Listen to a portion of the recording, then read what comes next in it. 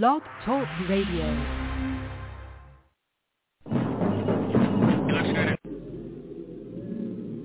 George Washington, Thomas Jefferson, Samuel Adams, First Chief Justice John Jay. Names synonymous with the spirit of our country. Founding fathers of the USA.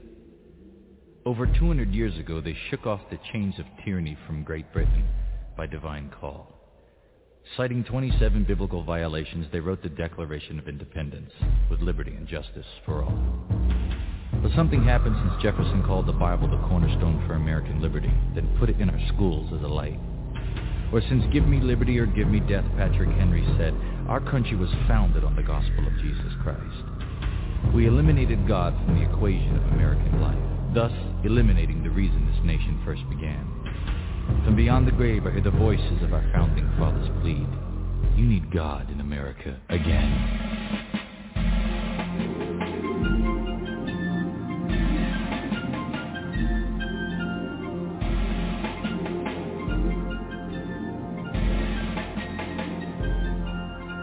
Of the 55 men who formed the Constitution, 52 were active members of their church. Founding fathers like Noah Webster, who wrote the first dictionary, could literally quote the Bible chapter and verse. James Madison said, we've staked our future on our ability to follow the 10 Commandments with all our heart. These men believed you couldn't even call yourself an American if you subvert the Word of God. In his farewell address, Washington said, you can't have national morality apart from religious principle, and it's true. Because right now we have nearly 150,000 kids carrying guns to these war zones we call public schools. In the 40s and 50s, student problems were chewing gum and talking. In the 90s, rape and murder are the trend. The only way this nation can even hope to last this decade is put God in America again. The only hope for America is Jesus. The only hope for our country is Him.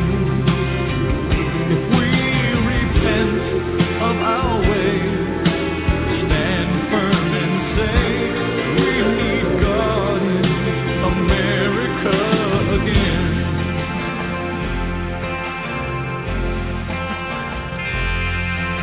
Abe Lincoln said the philosophy of the schoolroom in one generation will be the philosophy of government in the next. So when you eliminate the Word of God from the classroom and politics, you eliminate the nation that Word protects.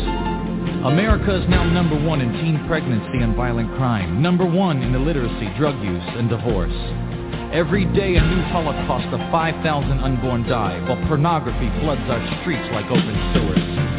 America's dead and dying hand is on the threshold of the church, while the spirit of Sodom and Gomorrah vexes us all. When it gets to the point where people would rather come out of the closet than clean it, it's the sign that judgment of God is going to fall. If there's ever been a time to rise up, church, it's now. And as the blood-bought saints of the living God proclaim that it's time to sound the alarm from the church house to the White House and say, we want God in America again.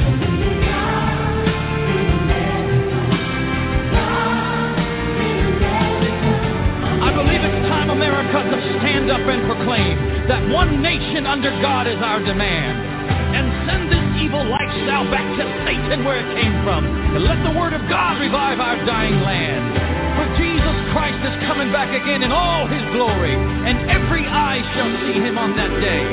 That's why a new anointing of God's power is coming on us to boldly tell the world you must be saved. Because astrology won't save you. Your horoscope won't save you. The Bible says these things are all a farce. If you're born again, you don't need to look to the stars for your answers, because you can look to the very one who made those stars. History tells us time and time again, to live like there's no God makes you a fool. If you want to see kids live right, stop handing out condoms and start handing out the Word of God in school. The only hope for America is Jesus. The only hope for our country is Him. If we repent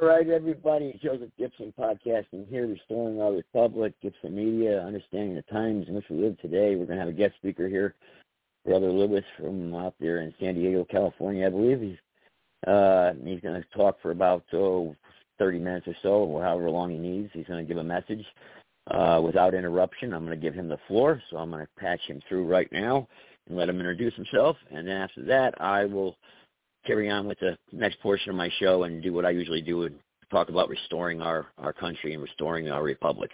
So, Brother Lewis, 619, you there? Can you hear me? Yes, Brother Joe. I'm here. Okay, the floor is yours, sir. Okay, well, thank you. Yeah, my name's Lewis Brackett. I'm originally from Cape Cod, Massachusetts. And from an early age, I knew that both my mother and father's family had been in the first generation of the Massachusetts Bay Colony. And so when I finally entered the fifth grade in grammar school, I found that there was a decent library in the school. And then I found some of the great books about American history, and I started reading them. And, of course, our town library was only a block away, so I probably spent almost all of my formative years, reading almost a book a week of the great books that I could find. And I began to see that things weren't quite the way they were supposed to be, you know. And in seventh grade, I had one of those great teachers, you know, once-in-a-lifetime teachers who opened my eyes to the ancient world. And things have gone similarly the rest of my life. In the 1960s, after I graduated high school, I went into the Coast Guard for 4 years. And I started reading books by the John Birch Society. Don't dare call it treason and don't dare call it conspiracy. And they're still available, and they show how our nation has been subverted in our present generation. Starting with the modern New World Order conspiracy began with the American and European robber barons of the 19th century. The Rockefeller family seems to be at the center of this effort. For simplicity, I will mention this conspiracy through their name. However, all the 30th American and European elite families were and are neck deep in this effort. In around 1913, 1914, President Woodrow Wilson was a nobody academic elite scholar under the sway of the Rockefellers. Just like Obama, he was a charismatic speaker and believer in the New World Order cause. The elite brought him forward as a candidate and with their backing elected him as president. Like all subsequent presidents, he had a handler, in this case a Rockefeller agent, a Colonel House, who actually ran things. Similarly, Nixon had his Kissinger. The Bushes had the Cheney, and Biden today, we have somebody, we don't know who his handlers are, but we know they're all Rockefeller men in their orbit. In 1913, the elite, through Wilson, enacted the Federal Reserve Act, giving money power to the elite's private bank. The Federal Reserve is the elite's private bank to print $100 bills for a fraction of 1 cent and then loan these bills to the government for $100. The scam continues to this day. They also created the income tax to pay for this scam. Think about that. That's where almost all of our national debt goes. Every action through the 20th century was controlled by the elite through their puppet governments in the Western world. In the early 20th century, the elite decided they needed to remove the kings of Europe so they could control the resulting weak Republican governments. So, behind the scenes, they created the First World War. Their goal was to create a League of Nations through which they could rule the world, but it wasn't quite God's time for them to succeed doing that. At the height of that war, they financed the Bolsheviks in Russia and sent them through Germany on a sealed train. They say with $30 million of Rockefeller money, and kept the Bolsheviks in power by constant funding for decades to come. By creating this threat, they hoped they could use the fear of communism to unite Europe. When the League of Nations failed to achieve their desired global empire, they took other means. One of these was the financial crash of 1929, which deliberately created chaos, and it also helped them to enlarge the monopolies by destroying competition.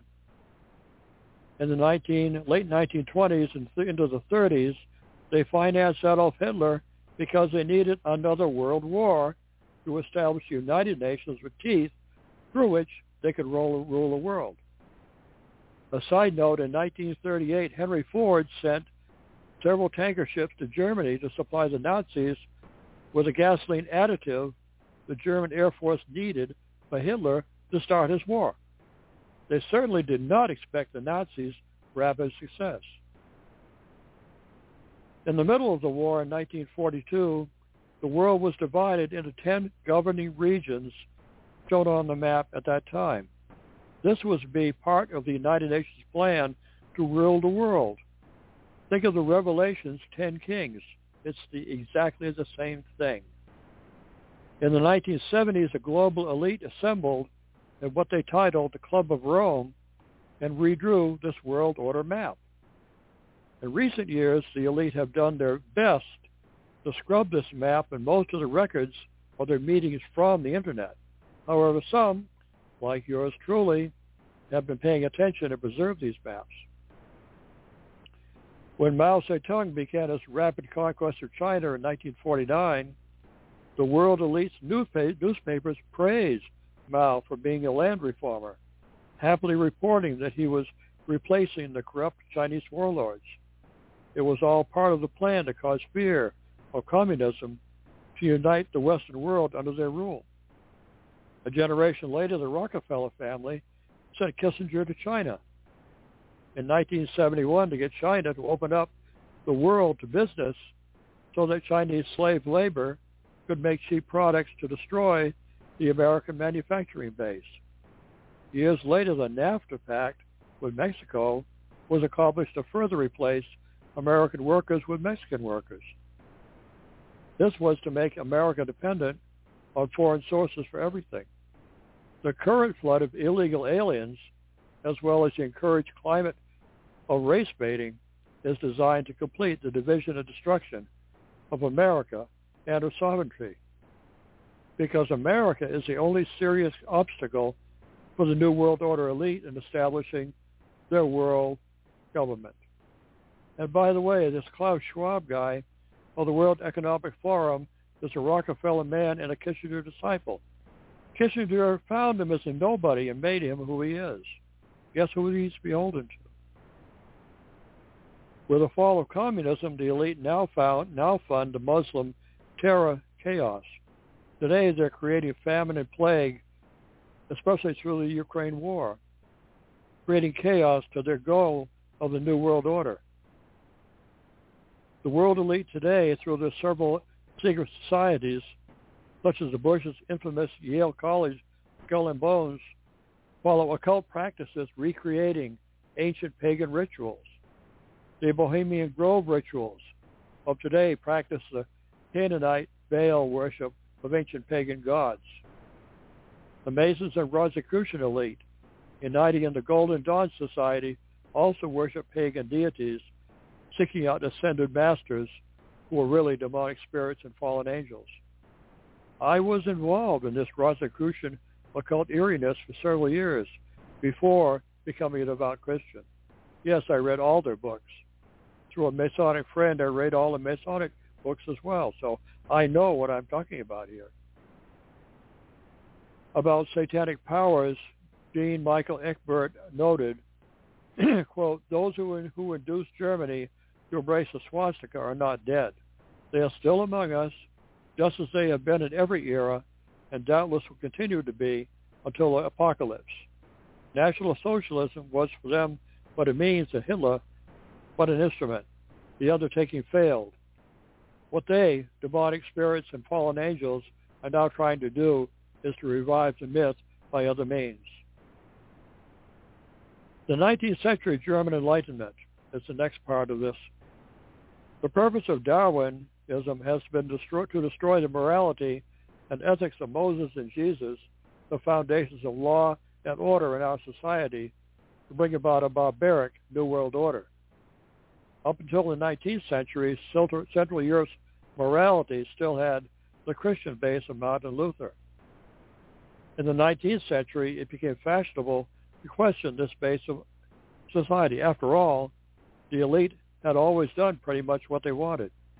Sadly, the church was still a pillar of the state, rather than being concerned with salvation of souls. Darwin, Freud, and Marx led the way. It was said at that time that we can have morality without God. After all, we're a Christian nation. The basis of morality and virtue comes from lawgivers, Moses and Jesus. Remove their influence and you start to rationalize away basic moral truth. This does not happen suddenly, but over a period of time. Each generation is more perverse than the last until you finally reach total social and moral depravity. The prime movers, among others, of this descent into depravity were Darwin, Freud, and Marx. This is the new paganism, the triune God of this present age. Darwin and Freud gave man a pseudo-scientific rationale to reject God, showing that man was only an animal. Karl Marx showed how this clever animal should be a depraved, hungry beast, devouring society with his teeth. It's not for nothing that the mantra of Lenin's Communist Party was illuminated by the creed, "The nature of mass terror must be encouraged," or quote from Nechayev, one of Lenin's disciples. Lenin maintained that previous revolutions in Russia had not been successful because they had not terrorized and killed enough people. The greatest lie of socialism is that those who work hard provide for the families must somehow be expected to also support those who aimlessly drift through this life, demanding to be fed, housed, and catered to. Often violent creatures expressing a murderous rage when the supposed rights are interfered with. What about the rights of the quiet, decent, hard-working people? What about the rights of the victims? National Socialism was founded on this premise that the state and leader were God. There were no rights other than were convenient for the state. This descent into depravity had been achieved. In the 19th century, the basis for morality had been driven out of society. In the 20th century, any whim of a leader was the divine word. As the religious basis of the Nazi elite were occult and militant Hinduism, millions of people were not being killed, maimed, and tortured. These useful and inconvenient cattle, animals, as Darwin and Freud insisted, were merely being sent on to the next incarnation, where maybe they might reappear as something useful. Today's elite look upon us in the same Darwinian light. As Hitler purged his society of unwanted genetic misfits, races, and creeds, so today's elite seek to reduce this more or less human herd of cattle down to a sustainable level the earth can support. The minimum number of serfs needed to service them as kings of nobility in their new feudal order. About Hegel. Along with the twisted and perverse mantra of Darwin, Freud, and Marx, we have the activist social gospel of another 19th century dim bulb, Hegel. His mantra has totally captivated the intellectual elite. Basically, he taught that only great chaos can bring about great change. Thesis, antithesis, synthesis was his mantra. 2 world wars were caused to subvert decent government and society to the holy grail of a new world order. The Nazi military was rebuilt, and the latest Soviet threat kept in power with a constant funding. Today, the bloodthirsty Muslims are encouraged, armed, and fed the same twisted, perverse theology that only maximum chaos, famine, and plague can achieve the desired new world order. Explaining Hegel's mantra, thesis, antithesis, synthesis, in Hegel's discipline, A group argues about both positions and comes up with a synthesis, a compromise, which is the new truth. We've heard about the new truth, haven't we? And of course, the new truth is a lie from the pit of hell. Then someone challenges this new truth, this thesis, with an even more far-out heretical position, an antithesis, resulting in a far bolder synthesis, delusional position, and heresy. So now you know more about the rest of the story. The second part is a small part, an excerpt from my article, Subversion on the West. The robber barons of the late 19th century thought the great legacy of our heritage and the Christian faith were the chief obstacles to the quest to obtain absolute power. So they laid careful plans to destroy both. Only a demonic indwelling could have driven these 30-ish families of the elite to single-mindedly pursue the goal of power subversion generation after generation. After years of meetings in the smoke-filled rooms of the gentlemen's clubs and society functions of the late 19th and early 20th centuries, they decided on a multifaceted approach to the goal. Several of the elite chose to create their own universities. Others, like the Rockefellers, decided to create a program inside rural communities, especially among the minorities of the South. This soon resulted in a racist backlash that these blacks are being educated. Even the U.S. Congress got involved, doing their best to stir up chaos for votes, and yes, race baiting. Does this sound familiar? The Rockefellers, as well as others, saw the fine work, quote unquote, that the magnate Cecil Rhodes had accomplished in creating the Rhodes Scholarship Program at a school, Oxford, in England, about 1902. The purpose of this program was to lure the top students to the school from across the British Empire. These young minds to be educated in the latest work of the great men of the secular Victorian age. The focus here was to root out the superstitions of earlier generations, replacing these hindrances to progress with the new sciences of Darwin and Freud.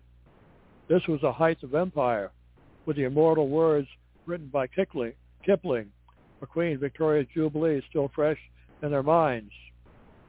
To quote, God of our fathers known of old, Lord of our far-flung battle line, beneath whose awful hand we hold, dominion over palm and pine. Lord God of hosts, be with us yet, lest we forget, lest we forget. Yet with all that, it was famously quoted from Gandhi, I would have become a Christian, but for Christians. Their arrogance of race, class, and money mocked their words. They taught other perversities of the German Enlightenment to closely follow behind Darwin and Marx. The Rockefeller Foundation was greatly impressed by the success of the Rhodes Foundation at Oxford. They sent many young American students to Oxford to the Rhodes School of Government. They wanted to do likewise here in America. However, there was a problem: subverting the American universities. As has been noted, the Rockefeller Foundation promoted good causes, donations to improve the quality of life of many. This was done to improve the public image. Their name had been badly tarnished by their relentless pursuit of profit, no matter the cost, misery, and deliberate bloodshed. They used religious groups as unwitting frontmen in the diabolical plan. These good works were done to gain access to the great universities. The great universities were always in need of donations. The Rockefeller Foundation pledged money to these universities, but with one critical catch. They funded chairs to the universities to rewrite our history, to change the past, their present, and therefore our future. They did their best to systematically remove the traditionalists teaching in the universities, replacing them with their own men. The removing of the Christian faith from our society has always been the basic drive of their foundations. They wholly adopted the godless mantra of the socialists and Soviets. Today, thanks to their relentless assault, only those students who mindlessly accept their ideology are recommended for the best posts and postgraduate universities. Only their graduates are considered for teaching professorships in today's colleges. Any professor who strays from this societal, godless, political correct mantra will have his funding cut, her university chair yanked out from under her, and he'll be blackballed from his profession. If this was not done, the university would lose millions in Rockefeller money. So controlling the narrative, equally as important to reframing the American mind, was controlling what people read in the newspapers. Starting in the late 19th century, the American elite started buying up the newspapers and installing their carefully trained ideologues in the editorial positions and reporters with a proper mindset to write the daily opinions of the masses. The nationwide telegraph made possible the wire services who guided the needed daily narrative. After some years, all the city's major papers were controlled by 5 corporations. This made it possible for the elite to promote their candidates for public office at all parties, while also making sure the fringe groups were totally unknown to the general public. This, as is often said, the fix was in. The final article is about, quote, the coming storm. Nay, many would argue with good reason that the storm is already upon us. Decades ago, none of us could imagine the world we now live in. An old-timer I know a number of years ago lamented to me saying, "Where is my country? This is not the country I grew up in." I sadly echoed his dismay. Neither do I now recognize my country. This article is not to frighten anyone. Its purpose is to educate and get the fence sitters off the fence. Remember, the devil owns the fence too. Truth has become an orphan, despised, shunned, and neglected. Its voice mocked by all the right people. Do not dare listen to her voice, lest you also occupy the same gutter where truth finds itself. Next, climate change, the new ideology. Besides the pathetic triune God of Darwin, Freud, and Marx, as in my last article, we see the new doctrine of climate change. Ignore the facts that every now and then, every few centuries, the climate change is like the weather. This is something you are not supposed to know. The elite stooges have been editing, altering, and thus burning the books about our history and climate for over 100 years. Beware that after defaming and burning the books, they start defaming and burning the people of these books. The Roman writers Pliny the Elder and Tacitus wrote about their world at the time. In their time, all of North Africa was a fertile prairie where the grain was grown, and the seaports of Carthage and Cyrene fed the Roman Empire. Egypt's Sinai was a forested wilderness instead of today's desert. Egypt had vast forests, was green hundreds of miles south into the prosperous African kingdoms. Shades of Ozymandias, the kingdom's greatness is now only blowing dust. Israel and Lebanon had vast forests of trees and fertile valleys and coastal lowlands. The Fertile Crescent extended from Syria into Iraq, whereas now it's nearly barren desert. Called global warming, didn't you know? The latest climate change happened between the 9th to the middle of the 14th centuries, which resulted in a far warmer climate than it is today. Today's climate alarmists totally ignore these truths, hysterically wailing that these eras never existed, that the Little Ice Age from 1350 to the left part of the 19th century had been the normal for 12,000 years. Talk about burning the books. Now they're slamming and wanting to burn the people. Remember the delusional hockey puck graph they tout endlessly? What with all this, what's the point of these climate change fanatics? Their point is that there are too many people, useless eaters, an endless herd of cattle, in their own words of Darwin, that needs to be thinned out, pulled down to a sustainable level the earth can support. In case you didn't notice, we are that cattle. This ideology receives thunderous applause whenever it's mentioned at the elite's yearly Davos meetings. Culling the herd. Plague has been used as a weapon of war since the beginning of organized slaughter. History is replete with stories of ancient sieges where catapults would be used to fling plague-infested, twitching bodies over the walls into a city to spread fear and dread among the population. Plague weakens the defenders, making it far easier to storm a fortress. It is no secret that before the colonization of North America, traders were sent out to trade blankets taken from English hospitals full of smallpox patients to give to the Native Americans. This was a deliberate policy of extermination of a people. It was smallpox that paved the way for colonization, killing off 90% of the native population. Well, the Pilgrims landed in Plymouth had been a thriving native population. They were all gone, except for 2 of them, which had been kidnapped and then came back to educate the Pilgrims about how to survive.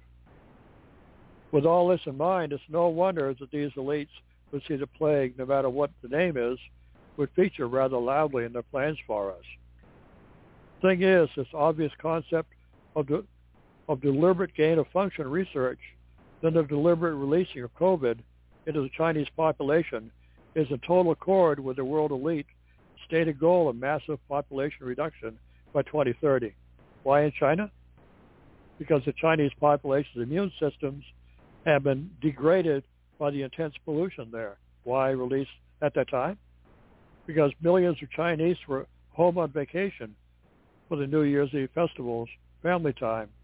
They were easily infected, convenient virus spreaders. Why now? The New World Order elite had everything else in place to do the final implementing of their plans for establishing their long-planned new feudal world order by killing 6 billion people. It's no accident that virus mutations keep popping up. In my opinion, these are also carefully created to spread wherever they want more lockdowns. Also, climate change lockdowns are already beginning in Europe to further disrupt and destroy supply chains. It's all part of the elite's carefully laid plan. COVID destroys supply chains, food production, causing death by famine, as well as by death by the coronavirus. And now, of course, famine by the Ukraine war. A perfect threefer in their eyes. The elites are certainly immensely pleased with themselves. And the number of useless and pleased with themselves in the number of elderly useless eaters that have been eliminated in this present pandemic. In line with this policy, the immune systems of a large percentage of the formerly healthy young adults have been compromised as well. This is good news in their eyes, as it reduces the number of children that will be born. Many of these young people dropping dead because the COVID shots are causing massive blood clots, killing many and crippling a host of others. This is no vaccine in a historical and medical sense. To put it simply, this thing is messing the ways people's bodies react to detected pathogens. When you do this, in many cases, immune systems no longer react properly, and an AIDS results. Remember AIDS? The acquired immune deficiency syndrome? In many people, this is still a death sentence, every bit as deadly as a classic pandemic. A natural immunity is far more effective in battling these intrusive pathogens. I'm 74 now, but I have a good immune system. I had COVID twice in the last 2 years. Second time, I didn't even know I had it until a nurse took a test. In both cases, I was fine in a couple of days. God knew what he was talking about when he said not to eat the pig, by the way. The corruption in scavengers compromises the immune system, according to university studies. Finally, digital currency and forced rationing of everything. We've all noticed the private digital currencies that have been created over the last several years. It has also been quite obvious that this is a passing thing. The world elite, through their captive governments, cannot allow this to continue. They have their own sinister plans for us. Do you remember Klaus Schwab's ominous pronouncement that the general population will own nothing and be happy? Once a digital currency is in place, strict rationing of what you will be allowed to have will be implemented. A Chinese-type social credit score will track the opinions of everyone. Those poor lost souls insisting on liberty and privacy will immediately become non-persons not able to use what digital money they once had, thus not being able to buy or sell, hold a job, or keep housing. And their families will starve unless they shut up back in compliance with the system. The Bible in the book of Revelation talks about this imminently coming time where no one will be allowed to buy or sell unless they swear allegiance to the ruler, the Antichrist. We've all heard about the implementing of a digital currency later this year. How much time do you really think you, your family, have before this storm breaks upon the whole world? The storm of a tyrannical world government is imminent.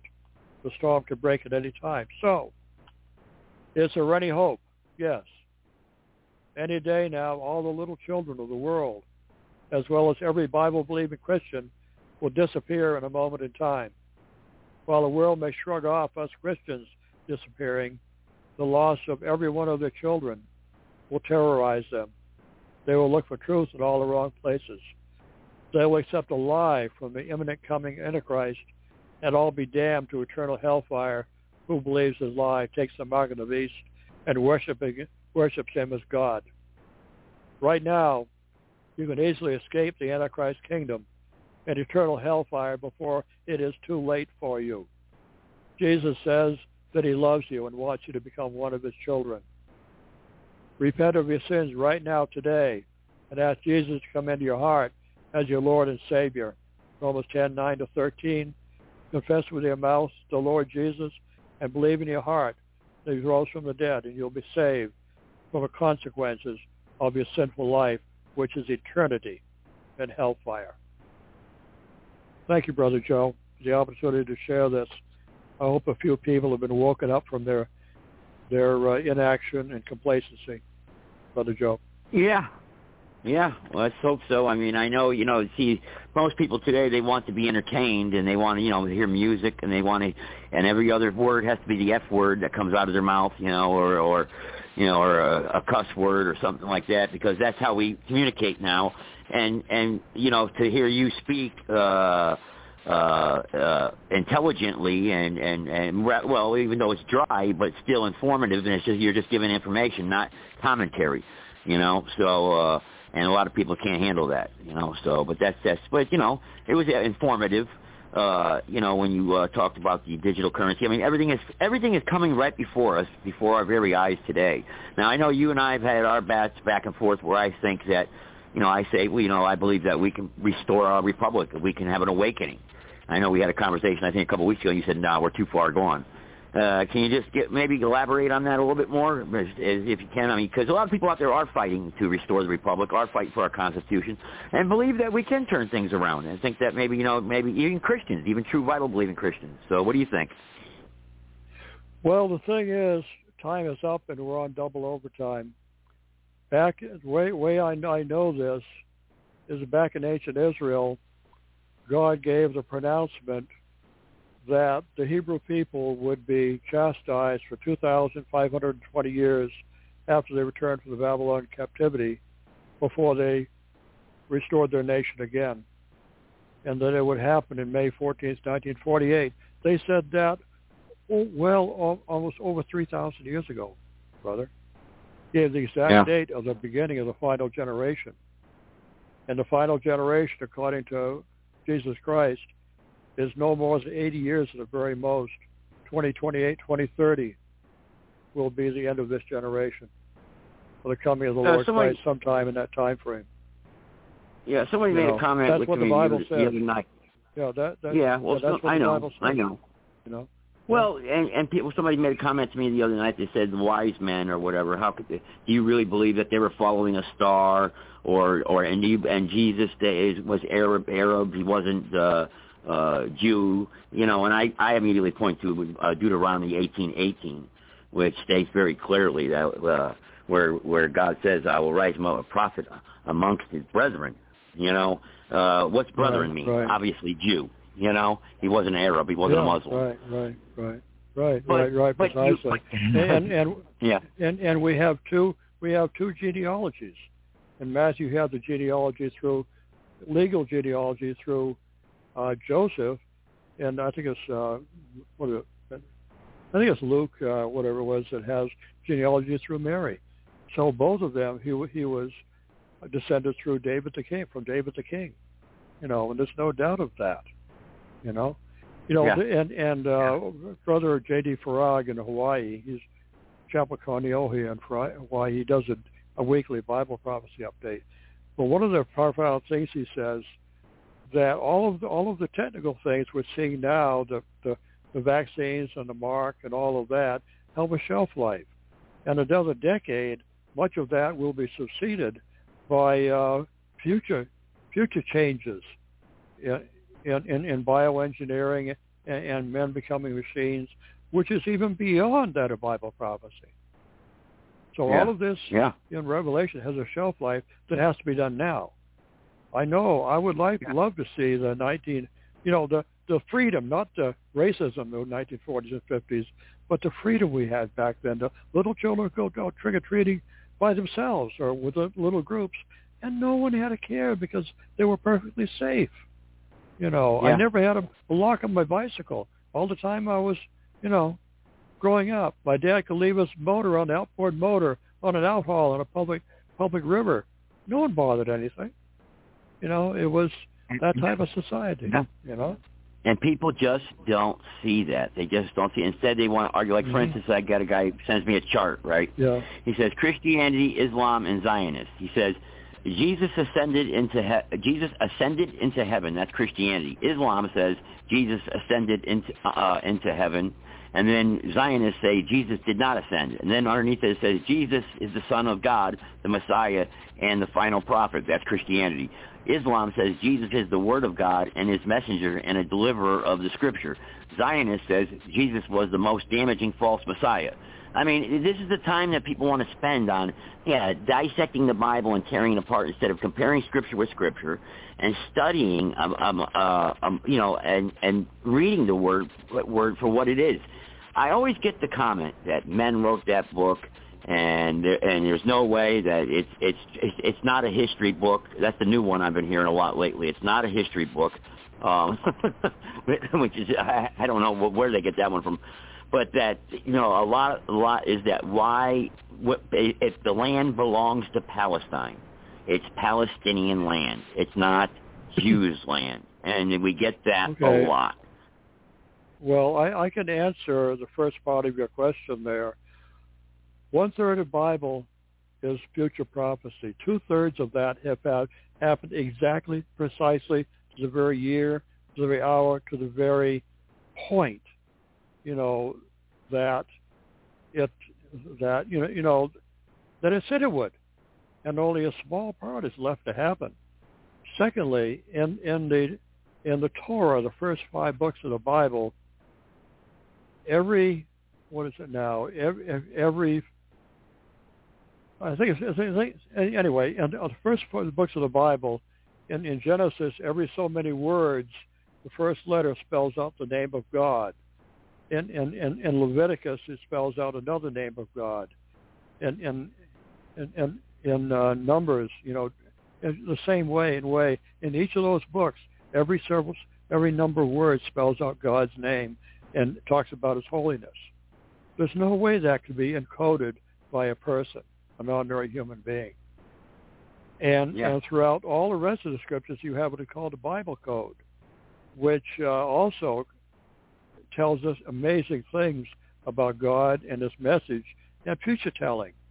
There's no way that a human author could encode all of that and still have an incredible dynamic message. Only a supernatural entity beyond time and space can do that kind of thing. And the Bible prophecy, as I'm saying, in Leviticus chapter 4, 4-6, God says, that because of the falseness of Israel, he would chastise them. I think it was 430 years. And then in Leviticus chapter 26, I believe it is, he says, if after a time of chastisement, such as Babylon a punishment, if you don't repent, I'll multiply the remaining 360 years of chastisement 7 times. 2,520 Jewish years of 360 ends in May 14th, 1948. Yeah, when it comes right to the date. Nation. Yeah. Beginning, right, it's exact. And when Jesus came the first time, Daniel chapter 9, it shows exactly when he would come, the very year in which he would come. It told he would be in Bethlehem, but he would go to Egypt, and then he would go to Nazareth, be called a Nazarene. There are dozens of authenticators prophesied centuries and 1,000 years before to authenticate Jesus as the Christ. And he fulfilled every single one of them. There's no way that could be any part. And the Hebrews were so upset at that, and they knew about all these things, but they were so upset at that, they changed the Hebrew calendar so it would no longer point to Christ, but point to that Messiah guy that they had 130 A.D., that led him astray and totally destroyed the nation. Who was the Jew looking for? Who were the Jews looking for? I mean, they rejected Christ clearly. The Jews clearly saw that there were 2 sets of prophecies. One was a suffering servant who would save them from their sins. The other was a great conqueror who would place Israel at the first of the nations. Now they thought they were good. They thought they didn't need their sins forgiven. They had sacrifices. So they were looking for the great conqueror. And when Jesus came as a suffering servant, they rejected him. They didn't want to hear that. They were righteous. Yeah. They looked down their noses at everybody else. That's why That's why even today they reject Christ. They're looking for and they'll get that great conqueror, but he'll be the Antichrist, the false Messiah. Yeah. Wow. And he'll have and it says, remember, it says that the false Messiah will come from the sea, meaning the Gentile nations. The false prophet will come from the land, meaning the land of Israel, you see. And he will do such miracles that Christ did, with fire down from heaven and healing the sick and raising the dead and doing all kinds of mighty works. Say, but look, that guy is a Messiah. He is a Messiah. I'm saying it is. See all these works? You'll have fire down come from heaven and his word. But it'll be all satanic. Yep. They'll be tricked. A lot of us believe that satanic angels will come down pretending to be UFOs from somewhere else saying, hey, we're here to help you. We created you. And that'll be part of the Antichrist message. Everybody, even on Blog Talk Radio, I hear people talking about aliens and spaceships and demons, and demons are coming down. The UFOs, aliens are going to come down, and that's what they're looking for. That's what they're looking for. Right, and that's what they're taught. I've been involved with the UFO community for, 50 years, and I've heard that time and time again. Our Savior, who created us, is coming down in a UFO. He's going to say that, and they're going to and they'll change the Bible to what they want it to be, and it's a great deception. The Antichrist, the false prophets, and all this, and UFO stuff is a great deception. You see? The number of the beast. As I said, Go ahead. Yeah, well, the thing is, when all the children disappear, they're all going to be terrified and want an answer. And they're going to get an answer, but it's going to be false. Yeah. They won't care that the Christians have left. They'll care about where their children go. Or 2, 3, all the pregnant women will no longer have children in their womb. Wow. And you think of how that will terrorize everyone. Yeah. And all the little children, maybe 4 or even 5 years old, will be gone. Not the whole world. Every tongue, tribe, and nation, every family will be affected. That's what's going to terrorize the world.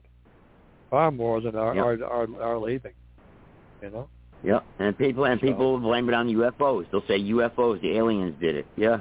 Yep. Yeah. Wow. Yeah. Wow. And that's what it's amazing.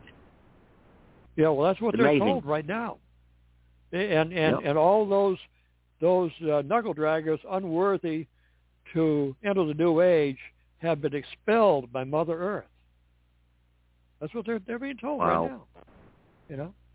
Wow. It's amazing. Amazing. The rapture has been explained. Yeah, it has been explained already. Explained away already. You know? Yep. And nobody knows the date or the hour or the time, but we sure know the season. No, of course not. And but, you know? Yeah, and we are in that season. As I said, all of this technology that the Antichrist requires is here, ready right now. They have that little thing with hooks on it. They're going to slam in the bottom of the people's back of the hand and forehead. And you know why it's in the back of the hand and the forehead. There's a scientific reason, Brother Joe. You know what that is? No. These are powered by the heat escaping from the body to the outside atmosphere. The only two places of the body are always exposed to the outside. That's the back of the hand or the forehead. And the right hand, because that was the noble hand, that the noble hand for, and the left hand was used for toilet paper things, and that was not the unholy hand. You know, that's why on the right hand. You know, I was told that the frontal lobe of your head is where you think, where you know that you thinking part is where you make your decisions. Yeah, and you buy and sell with your right hand. Right, and that's why all the satanic things have a little dot on their forehead, saying that's the seat of their soul or whatever, and that's why all the real super spiritual Antichrist followers are going to have it in their forehead. So when you go to the checkout counter, they'll use a scanner to read the forehead. And if you don't have that little thing on your right, if you don't have that chip on and in your right hand or your forehead, they can't scan it, so those people can't access their digital bank accounts. They starve, so their children. You know? Yep. I like the people who justify. Yeah, I like people who justify the Bible, or they justify the end or God. They always make God into their own image of what they think God is. You know, well, I just think we're a bunch of energy, and God, we're gonna, if you do good, you're gonna be good, and and I just think that we're reincarnated. I mean, you just listen to the people out there, the things they come up with. It's amazing. It's amazing. Yeah. You know? Well, they want to be their own little gods. You know. Yeah. Everybody. That's true. That's the basic thing. Just to wrap it up here on this subject. Yeah, of course. Is that I want to say, we have everything right now before it's happening. It's happening right before our eyes. Right. How could you deny it? It just amazes me. How can people deny it? People want it. If God said, "I will send them strong delusion, those that rejected me." They have chosen a lie, so God gives them a delusion to believe the lie. Yeah. Wow. Amazing. Well, Brother Lewis, you still got your website up? You still got your website up, Brother Lewis?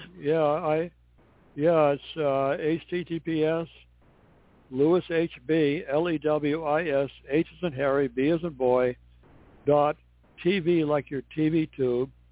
I have 2 first-century novelists through that explaining the Old Testament, how it predicts the Lord Christ.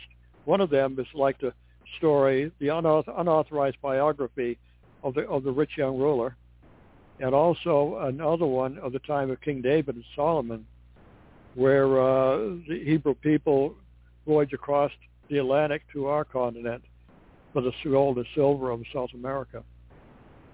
And that's, of course, King Solomon's ships. Yeah, I've got the first of them. Yeah. I've got Dr. Peter Ventura here. I'm sorry, go ahead. Yeah, right. I also want to say that across the top, there's a header of various pages. You scroll down, I have 2 pages of Bible science showing the incredible creation of God and how he made it impossible for, he made it so, He changed the impossible to possible and made it possible for life to exist. There are so many requirements of our world we have that makes life possible. Without that an intelligence making it this way, life would not be possible. Yeah. Kind of muffed that I a got little Dr. bit. Peter Ventura. I got Peter here with his hand up. Let's see what's on his mind here. Go ahead there, Peter. He wants to say, don't listen. Hey, Peter, go ahead. Of course I want to say something. Good evening. He always does. Good evening, Brother Joe. And Good evening. Brother Lewis, good to hear you out there today. Excellent history lesson there. Amen. And prophetically well, we have to know. And prophetically valuable, but especially for the uniformitarianism that's going on. Well, these things will be going on forever, and they'll continue. We've heard that before, but good lesson, and I just wanted to let you know that. So God bless you. Well, thank you. My thought. Yeah. Thank you, Joe. And yep. We'll see you tomorrow night. One question. I got one question for both of you while you're here about creation. I always get to also the comments or the discussion about creation. And God, the first day, the second day, the third day, and this, and people just don't understand that. They don't understand the firmament. They don't understand they just don't understand, how creation, the Genesis. I think Genesis is a very important book, but people don't understand it. How can they understand it better? Or what's your, can give me your advice, Peter, first on that, what you think as a teacher of this book. Well, you have to read it literally. Yeah. People don't have a problem reading the book. They have a problem believing it. Yeah. That's the problem. Well, they don't understand the Garden of Eden. They say, well, you think we really all came from Adam and she ate an apple? That's not literal. You can't take that literally. Nowhere in the Bible does it say she ate an apple. It said fruit of the tree. And, all right, so it could have been a grape for all we know. But the fact is that, to an unsaved man, the Bible is nothing but a novelty. It's a Holy Spirit written book. Holy men of God were moved by the Holy Spirit. And it's a Holy Spirit book. And if I'm going to understand it, I have to be led by the Holy Spirit to understand it. If I don't have the Holy Spirit of God, the simplest truths are hard for me to understand, let alone believe. And the other problem is that people want to use what they call common sense and not spiritual sense.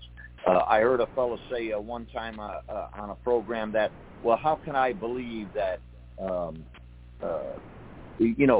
guy could turn bread and feed 5,000 people from one loaf? Now, how you want me to believe it? See, he can't believe a spiritual truth because he's limited God to his carnal mind.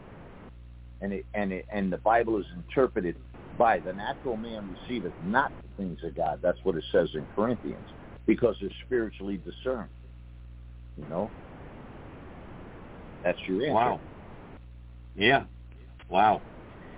Interesting how you just said that. Actually, that's a good point. As people don't, and then you get the flat earthers out there. The Earth is flat. I remember you had a debate one time with a Kermit on here. I think a few years back. I had the Earth is flat. I debated with the Urantia people from the Urantia book, and there's a dome over the earth. Somebody shot a missile up and it bounced back. Just propaganda and stupidity. And, just like the thing, how come there's other religions where they have a mother and child? Well, because the original, it began with, in the Garden of Eden, in the first prophecy of Genesis 3:15, that this seed would be born from a woman. Women don't have seed. And so there's the first prophecy of the virgin birth. And when you start looking at this thing, then you have to, you get some spiritual wisdom. But again, how could a man understand a spiritual book if he doesn't have the Spirit? You see? And so the guy said, well, how could this man, do these miracles? Well, what kind of God did you have anyway? Is he that limited? Your God couldn't do that? Well, there's that woman And she's when the explorers get to China, they find the Madonna there, the mother and child. Well, where do you think it came from? It's a counterfeit. Satan is a counterfeit. There's only one true God. The rest are counterfeits. Yeah. Yeah, Brother Peter. Could you mention a little bit about the first cause in creation? I did. The doctrine of first. Yeah, you did. The doctrine of first cause. You talked about that a number of times. Well, look. Here's the truth. You got to look at the universe. Either it was there all the time. It's a figment of your imagination, or somebody created it. Because nothing comes from nothing. Okay, and Joe says, I get tired of hearing that thing about the watch. Well, I mean, it's true. You look at the universe, and it's created, and by the way, forget all that. You know what? These Urantia people, you go stand on top of a mountain and look at the earth, and you can see the curvature of the earth. Okay, alone. You can see the curvature of the earth is not flat. Ask any pilot, you see. And so they limit it to linear motion in a straight line. And they say, well, the farther you go, well, the ocean's still there. It's still flat. Yeah, you moron. Yeah. You throw a ball. Does it stay going straight? Yeah. And so this idea, that there are many religions. There are many gods. Small G. Have you ever heard of Peter? Have you ever heard of a guy named the Apostolic Teaching of Bishop Larry Gators? Well, I don't have to listen at him already because he's an apostle. And he's not an apostle, so whatever he's teaching is full of baloney. Whether it's got some truth in it and some lies. Remember, the devil's always got some truth in the lie. See, a man who calls himself an apostle, when they come to my church and they say, hey, I'm an apostle, I say, are you really? Well, the Bible says these are the signs of an apostle. You can pick up snakes. You won't die. You can drink anything poison. So I tell my wife, hey, Marilyn, grab a glass of Clorox for this fella. Because if you're an apostle, you're going to drink that and not be poisoned. That's what the Bible says. And then they say, oh, you're not to try, you're tempting God. No, I'm not tempting God. It says clearly in 1 John, try the spirits, for many false spirits are going out. Revelation says that Jesus knew that the church tried them who said they were apostles and found them liars. Well, how do you think they tried them? Apostles. Well, the church is built upon the foundation of the apostles and the disciples. And listen, so we need apostles? No. You can't rightly divide the word of God. And what you're believing is just not true. You can't live out what you're saying. And you're telling me that don't tempt God because you can't drink that Clorox because you know you're not an apostle and you're an imposter is what you are. And so if you're going to come on the radio and you're going to teach somebody and you're going to say you're an apostle, you're already an imposter. Why would I listen to anything you say? Even if you had some truth in it, there's going to be a lot of lying. And that's the problem with men who are calling themselves apostles, along with female preachers who are calling themselves pastors, which ought to be ashamed of themselves. The Bible says, I charge a woman not to usurp her authority over a man. Amen? There's a lot of bad stuff out there. The problem with the church is this. I had a lady at our church last week, and she came there. It's her first time visiting, and she says, I'm thrilled to see there's finally a Baptist church in Woodbury. And I knew what church she had gone to. She had been to this, church that was a local church, charismatic church. And she, and they got a praise team where they all come running down up front, and they're singing, and they're jumping up and down. They didn't even get the service started yet, and they're screaming, let's give it up for Jesus.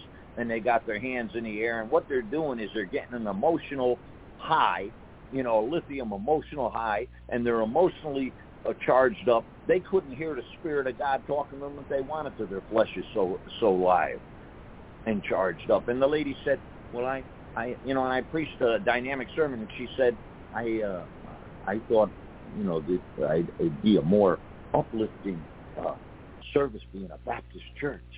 I said, yeah, okay, you better go down south, The Word of God is uplifting. Thy Word, that's what brings me joy, the Word of God. If I'm not getting the Word of God, I'm not going to be joyful. And so you got a lot of phony balonies out there. A lot of people who think they know something. I love the people who say, oh, God's too loving to send anybody to hell. Then I don't know what kind of God they have, because that's not the God of the Bible. The God of the Bible killed 3,000 people at the bottom of Mount Sinai when Moses came down and threw those 10 Commandments down. All right? God doesn't play. Listen, he's a righteous God, and he must judge sin. And sin cannot be in his presence. And he's given us the method and the way. And either we accept it or we reject it. And God doesn't send a man to hell. He sends himself to hell. He rejects the Son.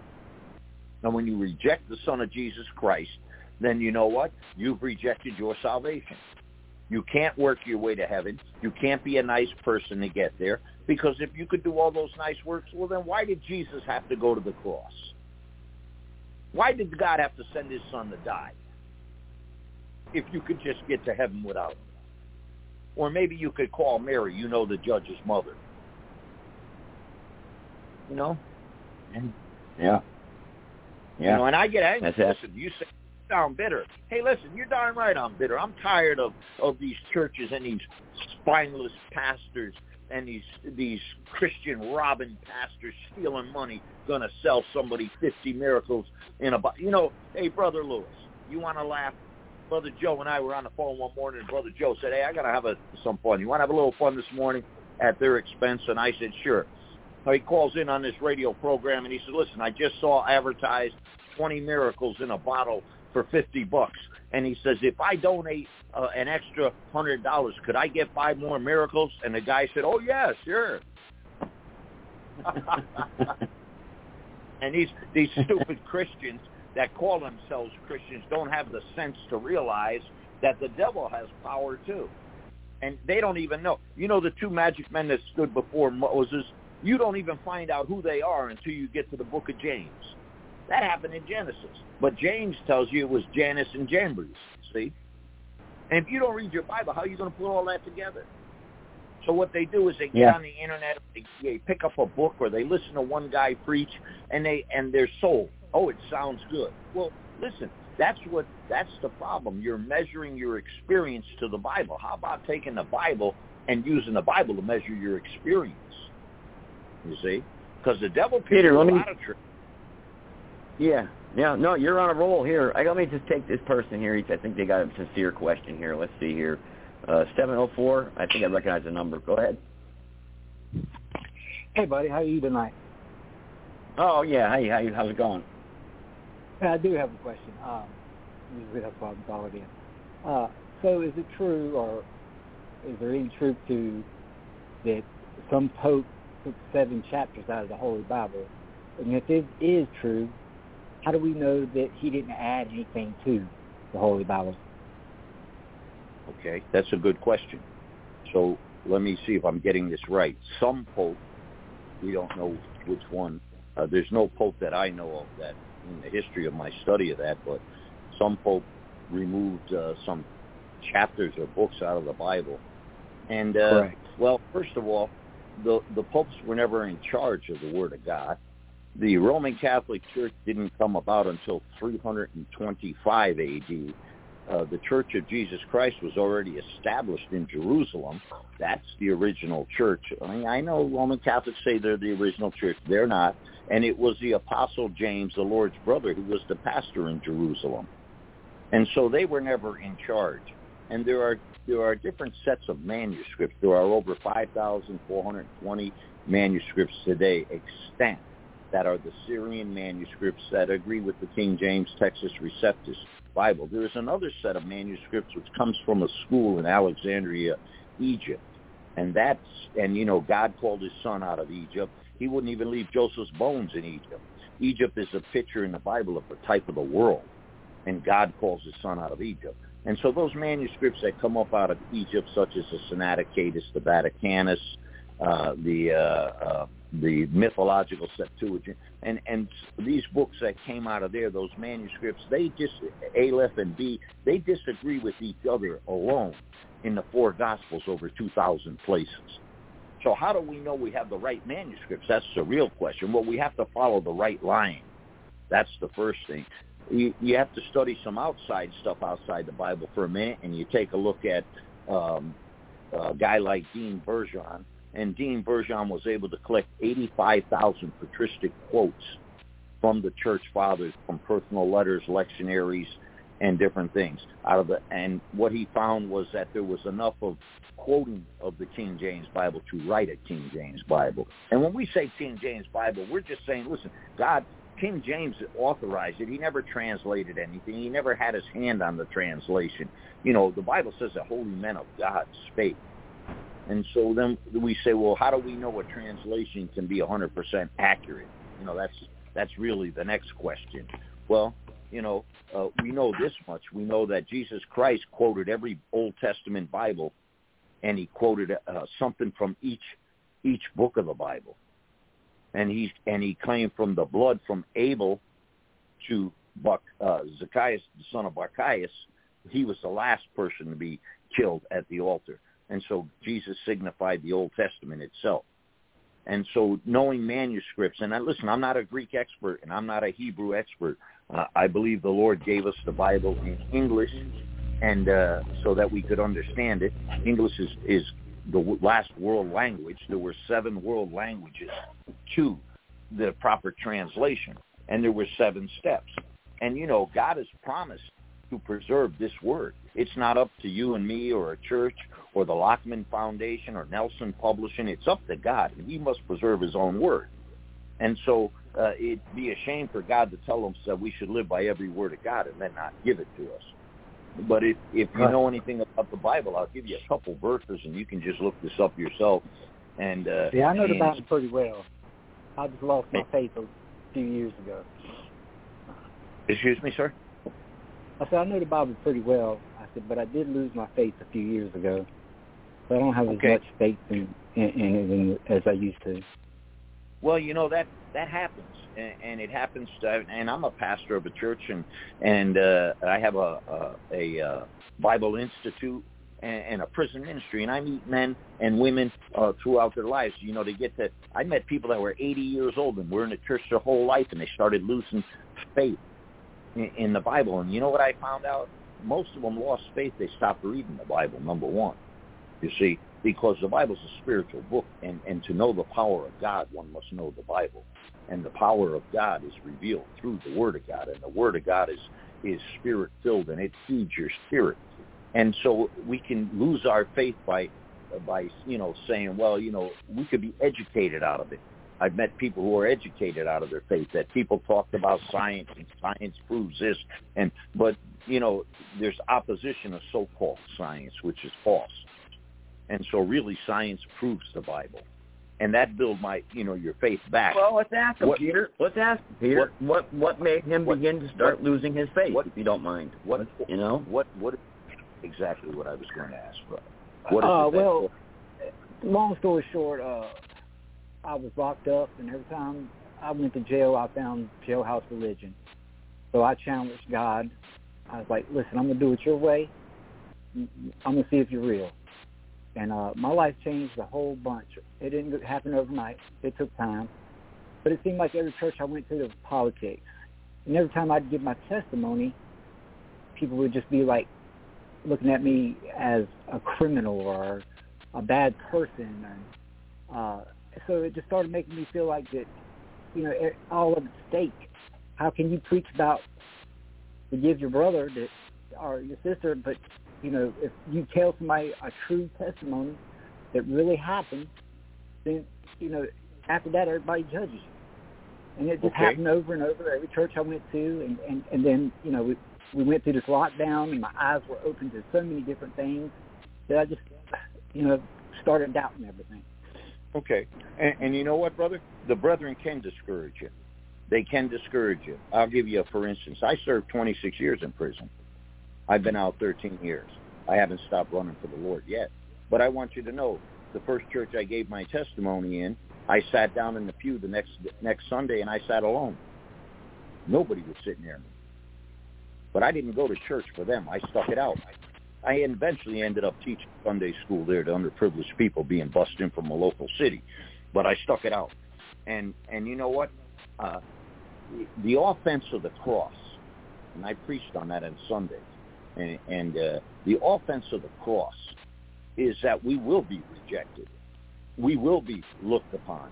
You see, that name Christian, when they were called Christians in Antioch, the first time they were called Christians, it wasn't because they were great, clean, wonderful people. That was a derogatory name. They were Christ followers. They were people who were the dregs of life. They weren't supposed to be God's children. And that's why the Romans hated the Christians, because to the Romans they were so up in upper scale and upper class that how dare them have a religion that has murderers and convicts and people. But that's who Jesus Christ came to save, the common man. He came to save all souls, but he said it was the common people. And so when you're giving your testimony, that's proof of your salvation when they reject you. You see? And you shouldn't let that put you down. They're not going to embrace you all the time and say, I go into churches and give a testimony, people clap their hands, yeah, it's a great thing, but sometimes it's not. And in their back of their mind. But here's the difference, brother. And this I won't allow to happen in my church. Okay? And I say my church, it's the Lord's church, but I'm pastoring it. And I'll never let this happen. I didn't let it happen in my church in California, and I won't let it happen here in Connecticut. There's a difference between people who were sinners that are saved by grace and people that are sinners saved by grace. And the problem with the church today, when you get in churches like that where you've been, and they've looked down upon you for it, you know why? It's because they think they were sinners saved by grace. You see? But they haven't come to the realization that they are sinners saved by grace. Yeah. And so that's quite a difference. And it's just, you know what? If you suffer for righteousness, and that's what you're doing, you're suffering for the testimony of Jesus Christ. God's got a blessing for you in it, brother. And I know it can be discouraging. And I know I've walked alone in it. I had a Sunday school class in a church, and they brought sandwiches to every class but mine. Why? Because I was an ex-con, and they thought they were sinners saved by grace. And they were better than me. And they aren't. And that's what the great thing about the cross is. And so when I get around people like that, the best thing to do is get away from people like that. Go find a Bible-believing little church. There's some guy said when you made that apostolic comment there, I guess about did you hear of the gentleman that was somebody asked me, they said, did you hear about the two gentlemen, or excuse me, how these two gentlemen that feel, I said, how do these two gentlemen feel about the apostolic teaching of Bishop Larry Gators? And I guess you made your comments about it, and I guess they were like, that's not what he teaches or whatever or something. He doesn't teach. I don't know. I don't know what their point is, but I guess that. But you're saying, by using that title, apostolic, that's what you're saying, right? No, I'm saying if he's claiming to be an apostle, there's nothing I can say about him. Apostolic teaching could be, teachings of the apostles. But that's my comment was this. Let's clarify it, and then they can respond if they want. If this gentleman claims to be an apostle, he's an imposter. That's what I'm saying. If he's teaching about the apostles, then that's a different thing. Yeah. Okay. All right. Clarify it. All right. Make sure people understand. Things can get taken out of context. That's all. So, I mean, and I think what's that? I'm sorry. I understand communication. You have communication. I'm really hope that this brother that's listening that's been discouraged, because that's the sharpest tool in the devil's shed. And he's tried to discourage me, believe me. He's tried everything in the book so far to get me down. And the closer you get to the Lord, most men think this, I'm walking with the Lord and my life's going to be beautiful. Well, let me tell you something. No, it's not. Because you know what? What'd you think? The devil was just going to say, brother so-and-so's reading his Bible, I better go the other way? That's not going to happen. Well, I always figured if Jesus didn't have it easy on earth, why would we? That's right. That's how I always see it. And the Bible says those who live godly will suffer persecution. And that's what you're suffering. If people are persecuting and looking down upon you because you're a new man in Christ Jesus. And all you have to do is walk that walk. And forget those people. That's what I do. I don't pay them a minute. I know who I am in the Lord Jesus Christ. And it doesn't matter what they think about me or what they say about me or what they do. I'm going to walk the walk, and I'm going to serve my Lord Jesus Christ, and I'm going to let, I'm just a nobody telling everybody about a somebody. But my point is, it's hard to stay a Christian if you aren't doing Christian things. And to do Christian things, you need to be in a Christian environment. That's pretty much the reason you go to church, is to fellowship with other Christians, to help the community, bring other people in. But when you're all by yourself all the time, it just gets, you're like, what's the point, Sure, and that's discouraging. And I get that. So I urge you to locate a Bible-believing church, a good, sound doctrine, Bible-believing Christian church. I don't know where you're from, but that's what I would do, and search it out. I was in California, and I started going to a church, and I didn't like it, and I started searching churches, and I must have went through a dozen churches, and until I finally found one where I said, well, okay, it took me a dozen churches. Well, the gentleman's from North Carolina, and he's a patriot, and he's trying, he's upset about the way the country's going, and the Constitution not being obeyed, and so he's in the same boat I am, basically, and he's trying to reach out and find answers, Yeah, absolutely, and you know what? The answer to it all is Jesus Christ. I mean, that's the answer, and I believe this. I believe we pray for our nation. We pray for God to put people in political positions who are God-honoring, to remove those who are not. But I think we need to also look at the signs of the times. The Bible says we'll know the seasons, and the season's bad.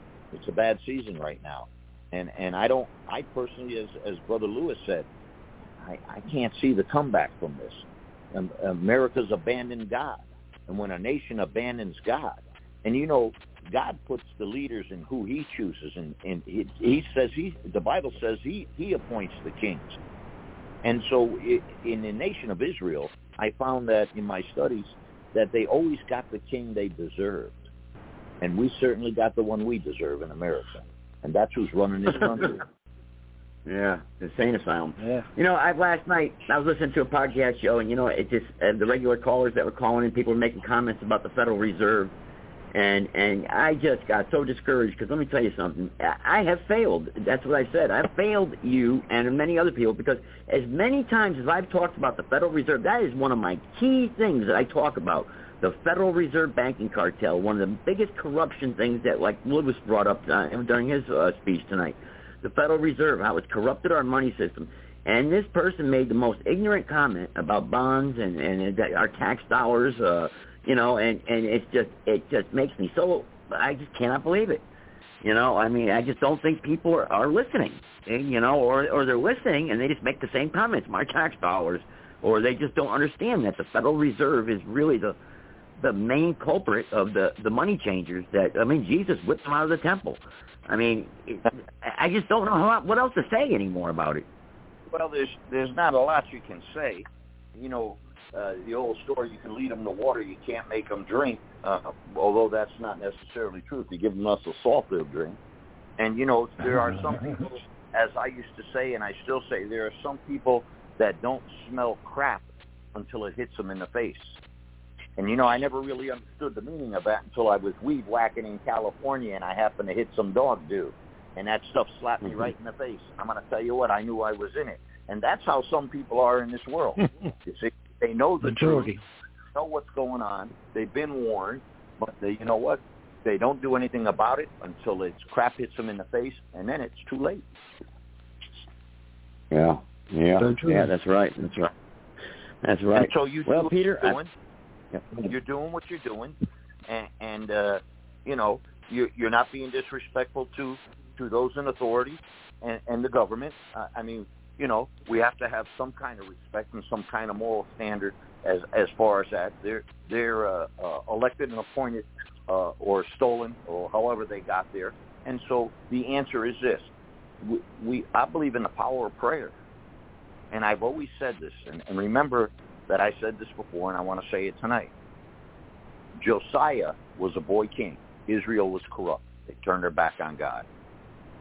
He found the book of the law, He read it. He said, man, we strayed from God. He called the people together. They prayed. God gave them a reprieve. They were supposed to go to Babylon to be punished for 70 years, but God kept them from going for so many years.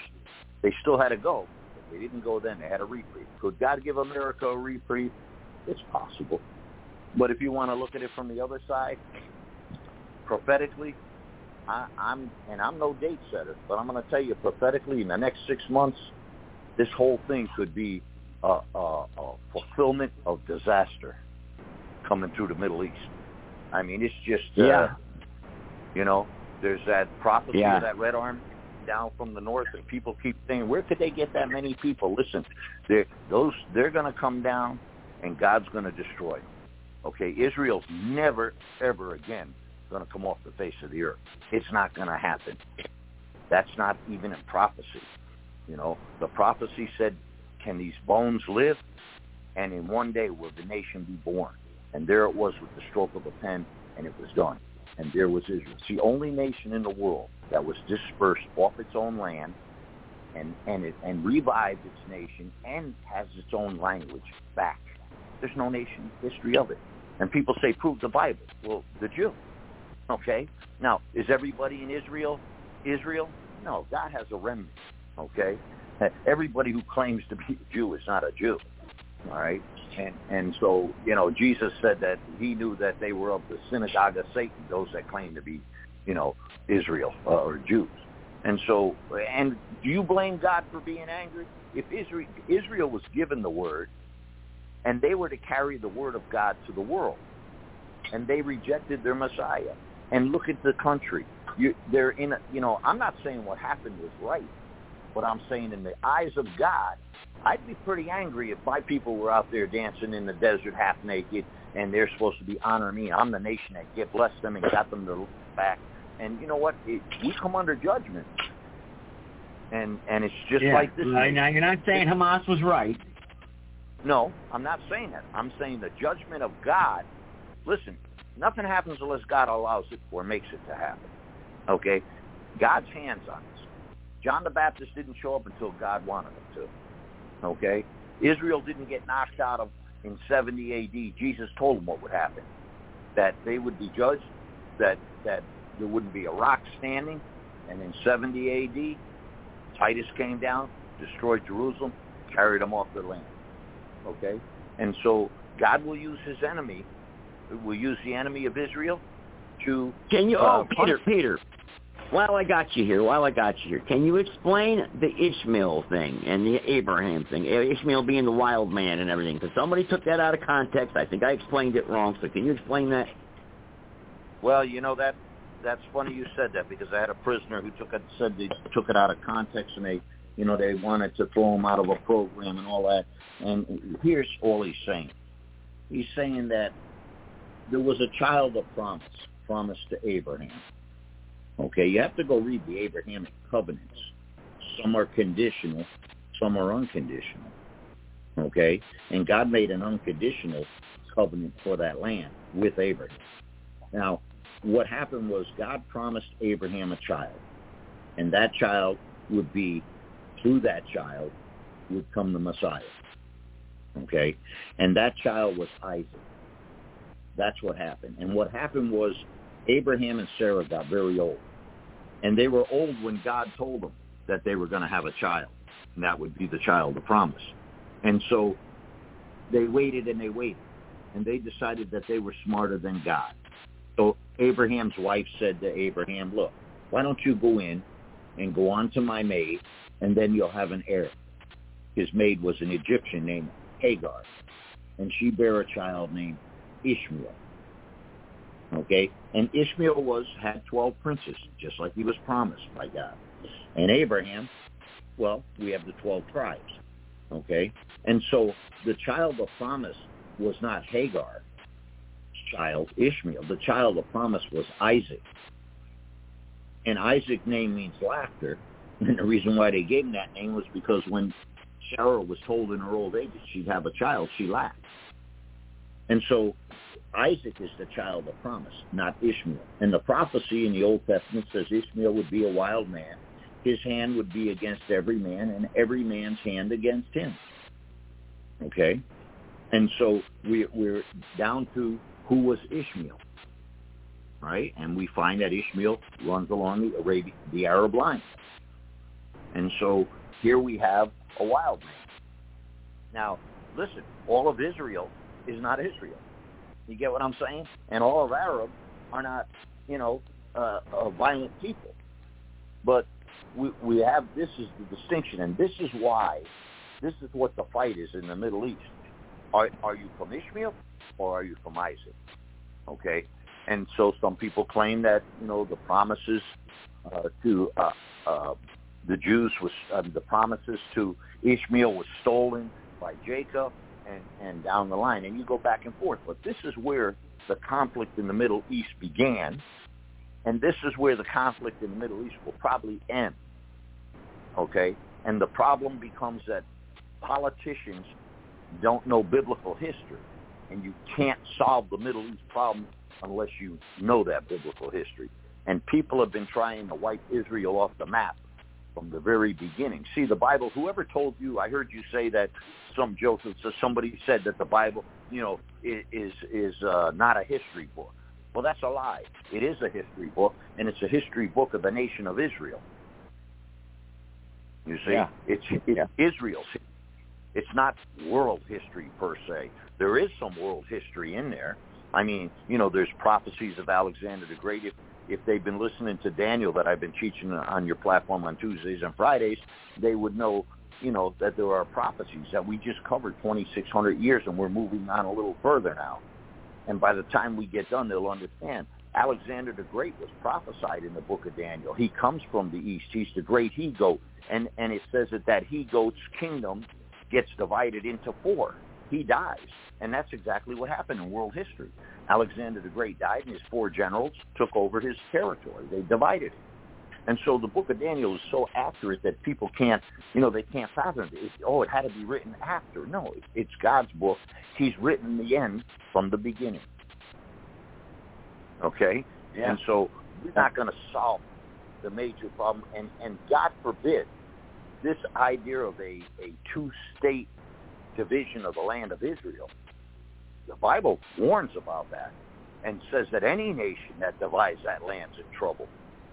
And the United States better watch what they're doing, the politicians, when they talk about a 2-state solution. You see, because Palestine was never a state. There's never been a state called Palestine. It was the land of Palestine. And at one time it was ruled by 25 different kings. Didn't Donald Trump want to make the 2-state thing happen? And look what's happening to him in his life. Right. Yeah. And you know what? It's not. Listen, here's the thing that really irks me about the Palestinians. And listen, I'm a lover of all people. I believe Jesus Christ came to save souls. And I don't care what color you are. I don't care where you came from. I don't care what your nationality is. Jesus Christ came to save your soul. But here's something that really, I sit back in awe. And I say, look, in 2006, Israel took every soldier and everybody out of the Gaza Strip and said to them, okay, you govern it. It's yours to do what you want. And there's all that oceanfront property. It's prime real estate. And what did they do? They elected Hamas, and they got duped. Listen, the Palestinian people were duped.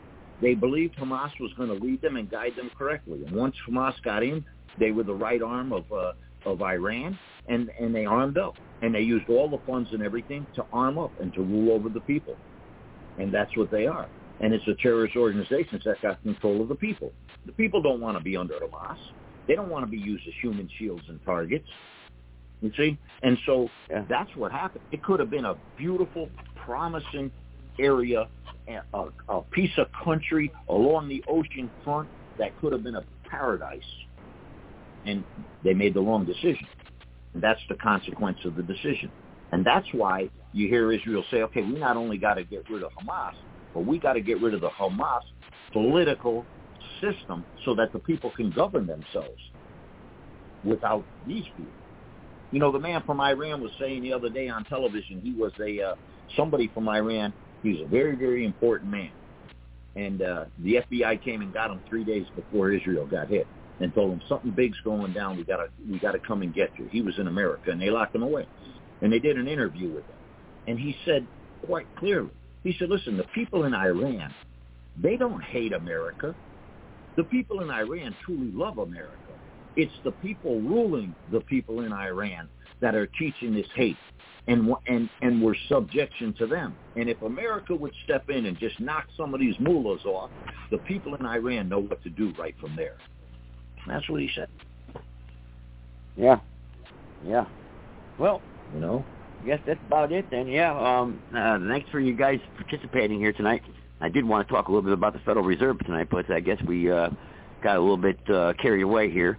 So the CIA helped Hamas, somebody said, and well, the CIA helps. Who knows what they're involved in? So there's so many different branches of the CIA that's corrupt. And the CIA is self-funding, so they raise their own funds, for the most part. So they're apt to do anything, sell anything. Look at what was that guy's name who was traveling from South America up here with the drugs. Remember the guy in the airplane there that got? They made a whole movie about him. Oh Lord! Now you got my mind. Now my mind just went blank. Oh Lord, Barry Seal. Yeah, Barry Seal. Yep. So yeah, he worked for the CIA. He worked for the CIA. He got in the mix up, right? Was in between that guy George Young, that guy that went to Danbury Federal Prison there. He's the one that started the flights, but then they needed to get bigger, and Barry Seal jumped into it. It was a big mess, but they ended up killing him, setting him up, and he was looking at 1,000 years in jail, and he walked out of the courtroom, and the prosecutor was screaming up and down, "I'll get you," and kind of, so. And when God reveals to us the truth, and we see the truth, we're going to be mighty God. And one thing I believe you're going to find more than you think. You're going to find the Jesuits do a whole lot of this stuff. Not only secret societies, but secret societies that have been infiltrated by the Jesuits that don't even know that they're... And there are people in the world who are performing very evil things and being manipulated by Satan, and they don't even know it. They believe they're doing the right thing. And they truly and are really in belief that what they... You go talk to some of these Democrats, you cannot have a... They are bitter, and they are just set their mind on what they believe, and there's no compromise to talk about it. And then when they can't outsmart you, they assassinate your... You're breaking up, Peter. You're breaking up. Your phone's breaking up. How's that now? All right? Yeah, I can hear you now. Okay. I missed it about the Democrats, but that's when you started breaking up. If you can't talk to many of them, they're just set in their ways, and they're not going to compromise. They're not listening to anything you got to say. And if they can't outsmart you, then they'll assassinate your character. So what's the solution then? What's the solution? We can't live with them. We can't live amongst them. What do? There's no peace on earth, peace and happiness, all but goodwill and all that, and break bread and let's just forget about it. I mean, what do we do? Well, we pray for them. Like you said, no matter how much you pray, it's not going to do you any good. Well, I said that. I believe in the power of prayer. I mean, anything's possible. But, this battle here, brother, is, here's a brother that got on the phone tonight and said, listen, in my heart I wanted to do what's right, and I love the Lord, and I saw a lot of jailhouse religion, but I got saved, and I came out into the Christian community, and I tried to live this life for Christ, and I'm discouraged because of the behavior of other Christians.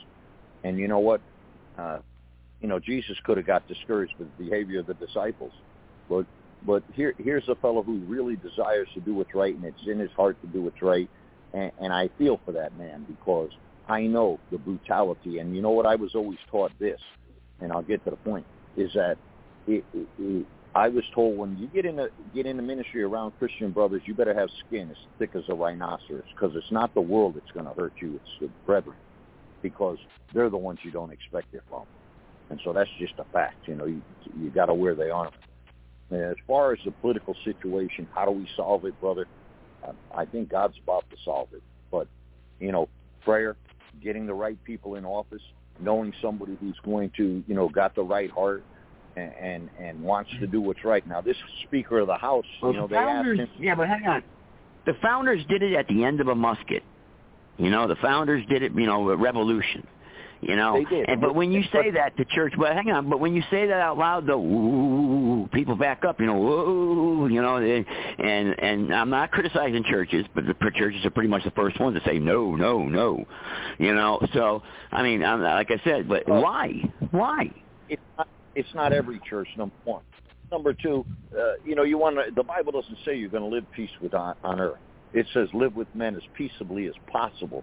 It's not always possible to live peaceably among men, okay? That's just a fact of life, all right? It's just like the poor.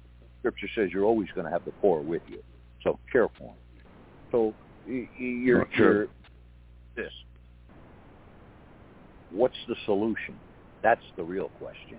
And does it have to Romans 13, Peter, obey the law. And the law says that we're supposed to alter or abolish this government when it becomes tyrannical, and that's the law, and that's in the Constitution. Well, you know what? We have to, you're saying what's the solution, and you know what? There's already a revolution going on. They're not using guns, my friend. There's already a revolution. They're killing the country, and they haven't fired a shot. Yeah, okay? I know. So, and a long time ago, the revolution began the day they said, "Get the 10 Commandments out of the courthouse, stop prayer in school." That's when the revolution began. And you have to remember, everything that you're seeing in this physical world is a result of what's going on in the spiritual world. There's something spiritual behind this, and there's a battle for kingdoms here. And it's already written. We already know how it ends. But okay, the earth's always been the devil's territory. Or anybody else. So what do we do? Well, hang on a second. Hang on, Peter. Hang on. 704 made a comment. What'd you say there, brother? But this is always, the earth has always been, it belongs to the devil. It's his territory. I mean, Jesus called two people Lord in the Bible. He called his Father Lord. He told the devil he's Lord of this place. Right, he was, until Christ died. Then he took the keys of hell and of death. But he still has access. And the plan of God, the manifold wisdom of God is still going on. I was having a conversation with Brother Joe the other night, and I was saying, look, when you read Corinthians, you discover that even the angels didn't understand this period called this church age that we're in right now. But as it's unfolding, they're seeing the manifold wisdom of God.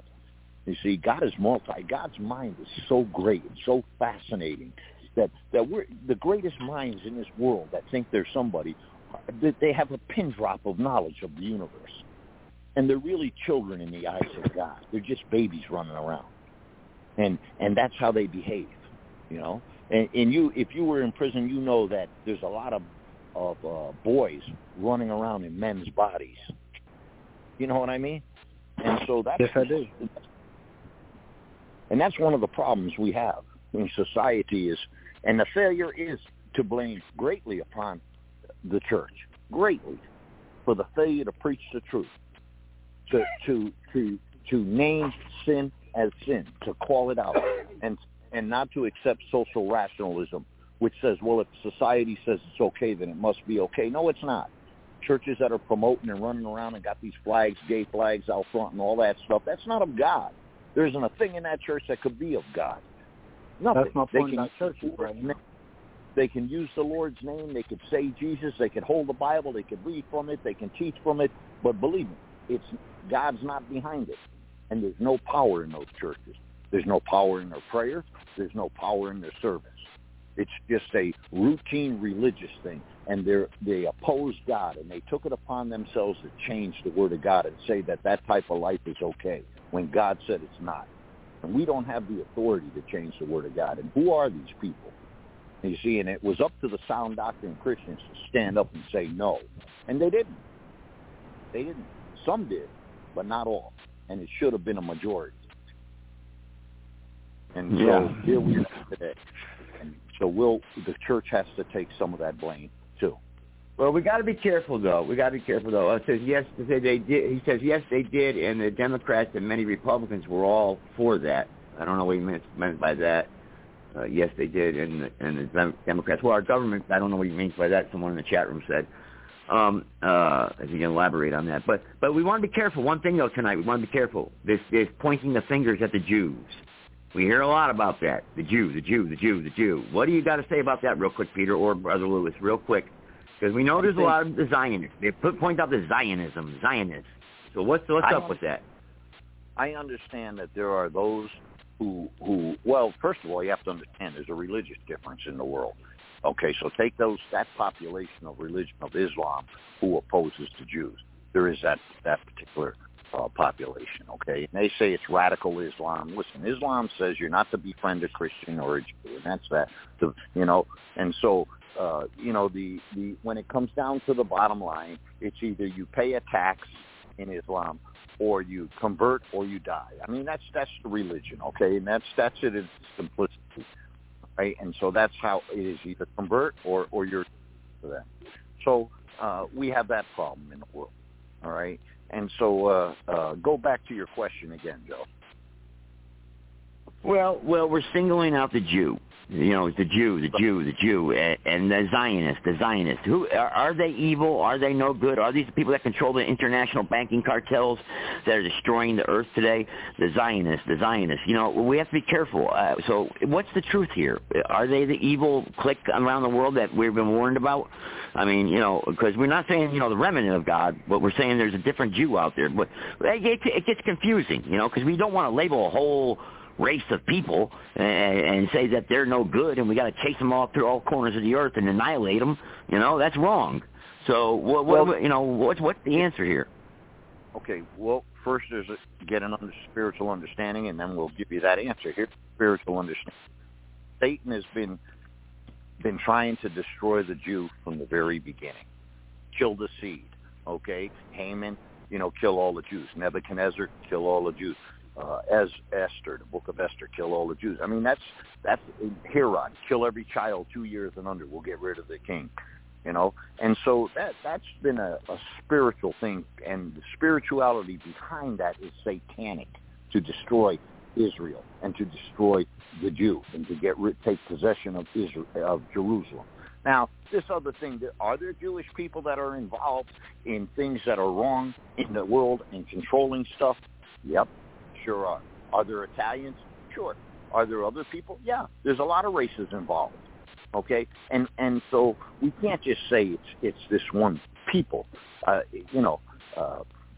Look, Israel's over there. They're telling them, look, they're dropping flyers into Palestine. Say, look, we're gonna destroy northern Gaza Strip. So go to safety. Okay? We're not interested in exterminating you. We're after those who offended us. So get your people and get on down the southern side of Gaza, and you'll be okay. We're not going to go down there and kill you. We're not trying to kill your children. We're not going to sneak into your place and decapitate your babies and all that. This isn't an occupation, okay? How do you control a people that's trying to kill you year after year after year? How do you control them? And so I think the nation of Israel has been pretty patient over all these years, and all them rockets that have been sent over, and all the incursions, and all the killings and the bombings, and they've never really gone. They went into Gaza, and then they gave it back to them out of compassion and world pressure. And so is every Jew a bad Jew? No. Is every Italian a bad Italian? No. Is every black man a bad black man? Listen, there's some pretty bad white men that I know of. And so I understand what you're saying, but when you're going to find out that this is all, it's a spiritual battle, and Satan's ploy is Jerusalem and to get rid of that Jew, and that's what Satan's ploy is, and that's his position, and that's what he's after, and that's what prophecy says. And people, they don't read the Bible and they don't understand the Bible. Okay, so I understand what you're saying. They're involved in banking. they're involved in, the Soros, the Rockefellers, and all these people. And I understand that. And Brother Lewis, walked everybody through that tonight in a pretty good, history lesson. But is everybody bad? No. We want to kill everybody because there's a handful of people out in the world that are trying. See, here's the problem. These people, like Elon Musk and all these people, they're godless people. They don't have a Christ God. They believe that they are smarter, that religion's a false belief, and that they are smarter than the rest of us, and that they know what's best for us. And so they're going to take control of this world and take control of us, and we're going to be happy with what we get. See? And their premise is a godless society. Yeah. And that's the root of the problem. Well, Peter, give if you've got any last words, real quick. I'm going to wrap it up here, but at the end here, I'm going to play something from the Money Masters about the Federal Reserve that's going to give solutions to repairing our economy. Okay. So, any last words here, Peter, real quick? Yeah, to that brother that was discouraged, I'm praying for you. I'm going to put my prayers, I'm going to put you on our church praying list, and I don't want you to be discouraged. You turn to the Lord Jesus Christ. You tell the Lord you're discouraged, and let God help you along the way, because he's got a plan for your life. And don't let anybody interfere with that plan. Your Savior died for you because he loved you, and you're a child of God, and you're an heir to this universe, and you have treasures and rewards in heaven that are eternal, that no man will ever take from you. And those godless people, when they get to that judgment seat of Christ, we'll see who's who, for real. That's all I can tell you. Keep your chin up, my brother. And remember, Peter said, think nothing of the fiery trial, which is to try you as though some strange thing happened, the same as things are going on in other brethren's lives that are going through the same stuff. And you just got to walk it through the faith.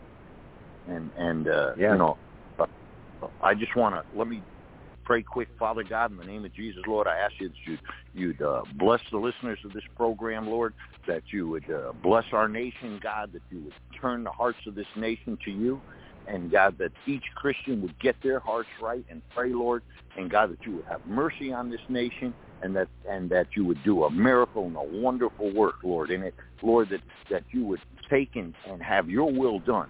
God, preserve life. We ask you to preserve life, Lord, and we thank you for all you do in our lives. Give us the opportunity to continue to preach the gospel of Jesus Christ, because that's the only way to heaven. I thank you. In Jesus' name, amen. All right. Lewis, you got anything you want to say before I play some Federal Reserve stuff here? Anything you want to say here real quick? Well, all I can say is Jesus is Lord. He is coming real soon, and you better get off the fence, people. The devil owns the fence. Procrastination has sent more people to hell than probably any other thing. That's all I got to say. He's coming. Thank you, Brother Joe. Right. Brother Peter. All right. Thank you very much. All right. For everyone else there, whoever else wants to hang around, I'm going to play something here I think it's very important that I pound this message over and over after what I heard last night on a podcast show about the ignorance of the Federal Reserve and the money changers in this country, and how they're destroying our economy and destroying our politicians, own our government, the Federal Reserve, the head of the snake. So I'll play this here. It's about, about 8 minutes long. So anybody wants to comment after that, they can. All right, here we go. 64. These acts delegate the money power to a private banking monopoly. They must be repealed, and the money power handed back to the Department of Treasury, where they were initially under President Abraham Lincoln. No banker or person in any way affiliated with financial institutions should be allowed to regulate banking. After the first two reforms, these acts would serve no useful purpose anyway, since they relate to a fractional reserve banking system. 4. Withdraw the U.S. from the IMF, the BIS, and the World Bank. These institutions, like the Federal Reserve, are designed to further centralize the power of the international bankers over the world's economy, and the U.S. must withdraw from them. Their harmless functions, such as currency exchange, can be accomplished either nationally or in new organizations limited to those functions. Such a monetary reform act would guarantee that the amount of money in circulation would stay very stable, causing neither inflation nor deflation. Remember, for the last 3 decades, the Fed has doubled the American money supply every 10 years. That fact and fractional reserve banking are the real causes of inflation and the reduction in our buying power, a hidden tax. These and other taxes are the real reasons both parents now have to work just to get by. The money supply should increase slowly to keep prices stable, roughly in proportion to population growth, about 3% per year, not at the whim of a group of bankers meeting in secret. In fact, all future decisions on how much money will be in the American economy must be made based on statistics of population growth and the price level index. The new monetary regulators and the Treasury Department, perhaps called the Monetary Committee, would have absolutely no discretion in this matter except in time of declared war. This would ensure a steady, stable money growth of roughly 3% per year, resulting in stable prices and no sharp changes in the money supply. To make certain the process is completely open and honest, all deliberations would be public, not secret, as meetings of the Fed's Board of Governors are today. How do we know this will work? Because these steps remove the 2 major causes of economic instability, the Fed and fractional reserve banking, and the newest one as well, the BIS, Bank of International Settlements. But most importantly, the danger of a severe depression would be eliminated. Let's listen to Milton Friedman on the single cause of severe economic depressions. I know of no severe depression in any country or any time that was not accompanied by a sharp decline in the stock of money, and equally of no sharp decline in the stock of money that was not accompanied by a severe depression. Issuing our own currency is not a radical solution. It's been advocated by Presidents Jefferson, Madison, Jackson, Van Buren, and Lincoln. But it's been used at different times throughout Europe as well. Perhaps the best example is one of the small islands off the coast of France in the English Channel. Called Guernsey, it's been using debt-free money issues to pay for large building projects for nearly 200 years. Here we are on Guernsey, and this is the Guernsey flower and vegetable market. Guernsey is one of the most successful examples of just how well a debt-free money system can work. In 1815, a committee was appointed to investigate how best to finance this new market. The impoverished island could not afford more new taxes, so the state's fathers decided to try a revolutionary idea: issue their own paper money. They were just colorful paper notes, backed by nothing, but the people of this tiny island agreed to accept them and trade with them. To be sure they circulated widely, they were declared to be good for the payment of taxes. Of course, this idea was nothing new. It was exactly what America had done before the American Revolution, and there are many other examples throughout the world. But it was new to Guernsey, and it worked miracles. This market is still in use. And remember, it was built for no debt to the people of this island state. But what if we follow Guernsey's example? How would the bankers react to these reforms? Certainly the international bankers cartel will oppose reforms that do away with their control of the world's economies as they have in the past. But it is equally certain that Congress has the constitutional authority and responsibility to authorize the issuance of debt-free money, U.S. notes, and to reform the very banking laws it ill-advisedly enacted. Sadly, the bankers will claim that issuing debt-free money will cause severe inflation or make other dire predictions. But remember, it is fractional reserve banking which is the real cause of over 90% of all inflation, not whether debt-free U.S. notes are used to pay for government deficits. In the current system, Any spending excesses on the part of Congress are turned into more debt bonds, and the 10% purchased by the Fed are then multiplied many times over by the bankers, causing over 90% of all inflation. Our fractional reserve and debt-based banking system is the problem. We must ignore its inevitable resistance to reform and remain firm until the cure is complete.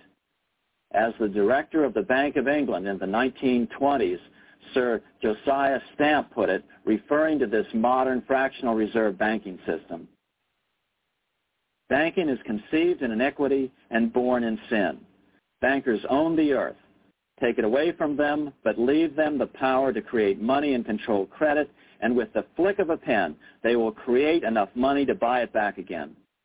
Take this great power away from the bankers, and all great fortunes like mine will disappear, and they ought to disappear, for this would be a better and happier world to live in. But if you want to continue the slaves of bankers and pay the cost of your own slavery, let them continue to create money and to control credit. Americans are slowly figuring this out. Today, over 3,200 cities and counties have endorsed the proposal of a nonprofit organization called Sovereignty. The Sovereignty movement calls for Congress to authorize the Secretary of the Treasury to issue $90 billion per year of U.S. notes, not Federal Reserve notes nor debt-based bonds, to loan money interest-free to cities, counties, and school districts for needed capital improvements. Remarkably, and to their praise, the Community Bankers Association of Illinois, representing 515 member banks, has endorsed this sovereignty proposal, a good step in the right direction. As Milton Friedman has repeatedly pointed out, no severe depression can occur without a severe contraction of money. In our system, only the Fed, the Bank of International Settlements with U.S. bankers' cooperation, or a combination of the largest Wall Street banks could cause a depression. In other words, our economy is so huge and resilient, a depression just can't happen by accident. Unless we reform our banking system, they will always have that power. They can pull the plug on our economy anytime they choose. The only solution is to abolish the Fed and the fractional reserve banking system and withdraw from the BIS. Only that will break the power of the international bankers over our economy. And keep in mind, a stock market crash itself cannot cause a severe depression. Only the severe contraction of our money supply can cause a severe depression. The stock market crash of 1929 only wiped out market speculators, mostly the small to medium ones, resulting in $3 billion in wealth changing hands. But it served as a smokescreen for a 33% contraction in credit by the Fed over the next 4 years, which resulted in over $40 billion in wealth from the American middle class being transferred to the big banks. Then, despite impotent howls of protest from a divided Congress, the independent Fed kept the money supply contracted for a full decade. Only World War II ended the terrible suffering the Fed inflicted on the American people. In a depression, the remaining wealth of the debt-burdened American middle class will be wiped out by unemployment, declining wages, and the resulting foreclosures. If we start to act to reform our monetary system, the money changers may do what they did in 1929 and then the 1930s, crash the stock market and use that as a smokescreen while contracting the money supply. But if we're determined to fight to regain control over our money, we can come out of it fairly quickly, perhaps in only a very few months, as U.S. notes begin to circulate and replace the money withdrawn by the bankers. The longer we wait, the greater the danger we'll permanently lose control of our nation. But some still wonder why the international bankers would want to cause a depression. Wouldn't that be killing the goose that is currently laying all those golden interest eggs? Remember what Larry Bates said at the first of this videotape. You see, in periods of economic upheaval, in economic crisis, well, is not destroyed. It is merely transferred. Do we have any hints as to what the money changers have in store for us? Here's what David Rockefeller, the chairman of Chase Manhattan Bank, the largest Wall Street bank, had to say. We are on the verge of a global transformation. All we need is the right major crisis and the nation will accept the New World Order. So, crisis is needed to fulfill their plans quickly. The only question is when the crisis will occur. Fortunately, we probably have a little time.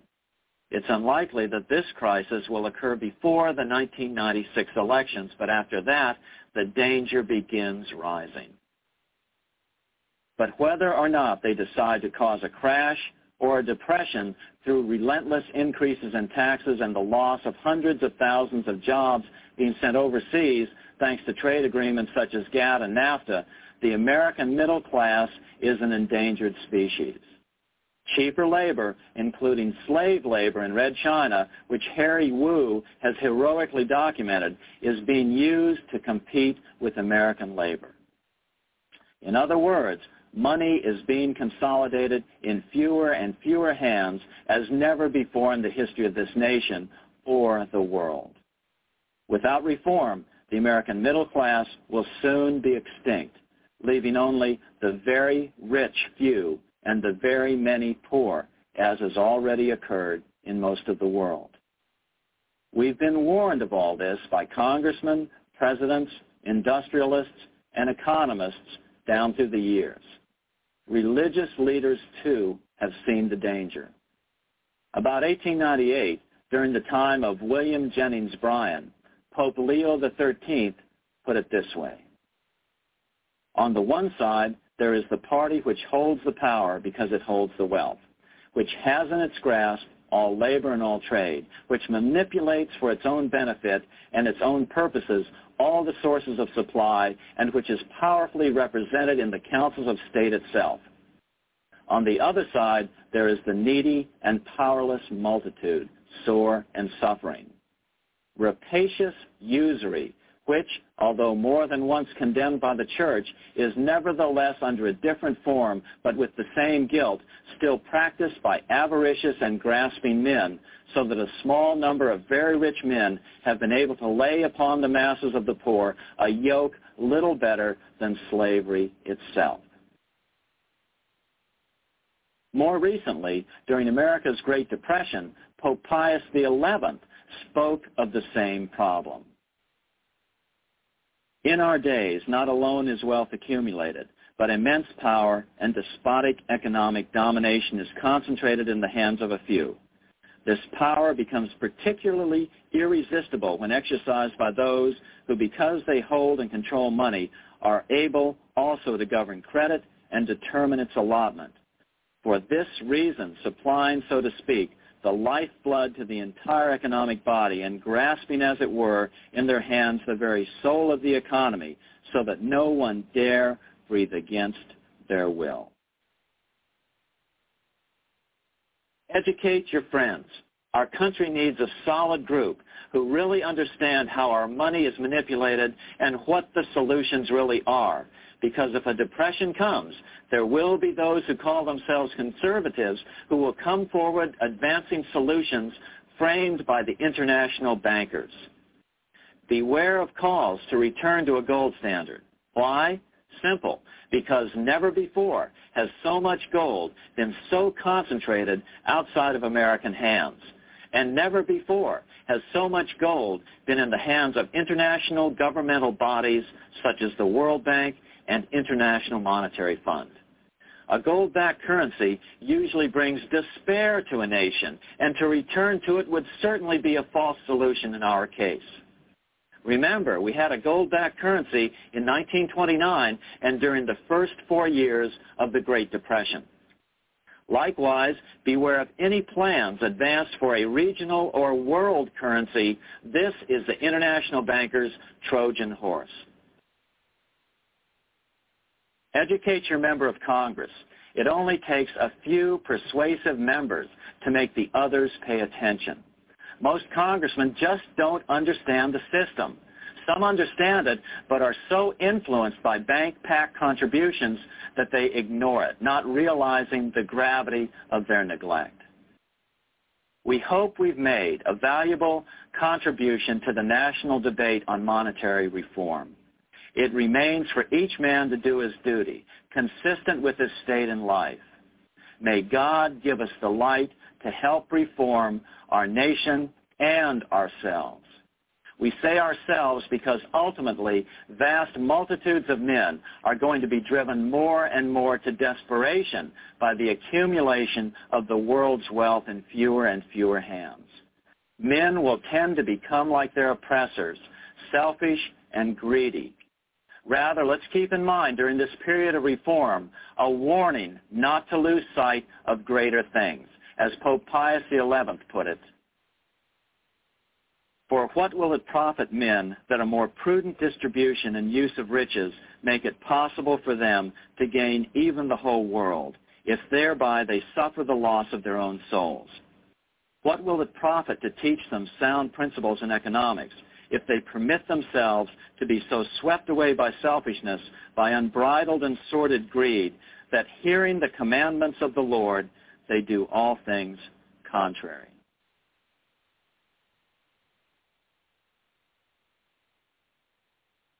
There you have it. There you have it, everybody. I think I'm going to just have to play that, more and more. And still, after hearing that, people will debate with me and argue with me about the Federal Reserve. Pretty self-explanatory. Anybody want to comment? Anybody who's left on the line here before we wrap it up?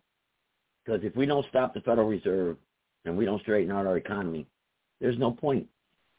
We can't fix our elections in our states if our politicians are bought and sold by the Federal Reserve. So I remember 2008, end the Fed, end the Fed, end the Fed, end the Fed, Ron Paul, end the Fed. The movement was so big, so large, I thought for sure, maybe, just maybe, we were going to have a chance. But Fed controlled too much money. They wouldn't even let Ron Paul on the stage at the Republican conventions. And he had more people supporting him than all the candidates put together. What's that tell you? Money is king. Money is power. And those that control the money. Nathan Rothschild said it best. Give me control of the nation's currency, and I care not who writes its laws. That's a powerful statement right there. So we have to get out from under this grip of money. The power and love of money. For the root of all evil, the love of money, right? I hope everyone took something from the podcast here tonight. Hopefully you learned something. I want to thank Peter for joining me tonight, and then, of course, Brother Lewis, who opened up the podcast here tonight with his little lecture there. It was about 35 minutes long. If you missed it, go back and listen to it in the archive. And go back and listen to some of the archive shows I've done on the Federal Reserve. The Federal Reserve is the monster in the room. That is the monster that we have got to chop the head off the snake. We've got to get rid of the Fed. We've got to. The only way we can restore our power, our purchasing power, and our bartering system to an honest bartering system. Other than that, I just don't know what else to say. So we'll wrap it up there. Everybody, thanks. Like I said, I'm going to check the board here, see if we got any callers and put their hand up. I know nobody can call in because we're in overtime right now. So let me check the board here, see if the callers that were there, if they got their hands up or not. I'll go ahead and end the podcast. And American Statesman wasn't on tonight. I don't know why. I know she'll be on next Monday, but she wasn't on tonight. So, but if you missed her podcast last week, go back and listen to that podcast. It's a very important podcast, actually, about elections. All right, everybody. God bless. Take care.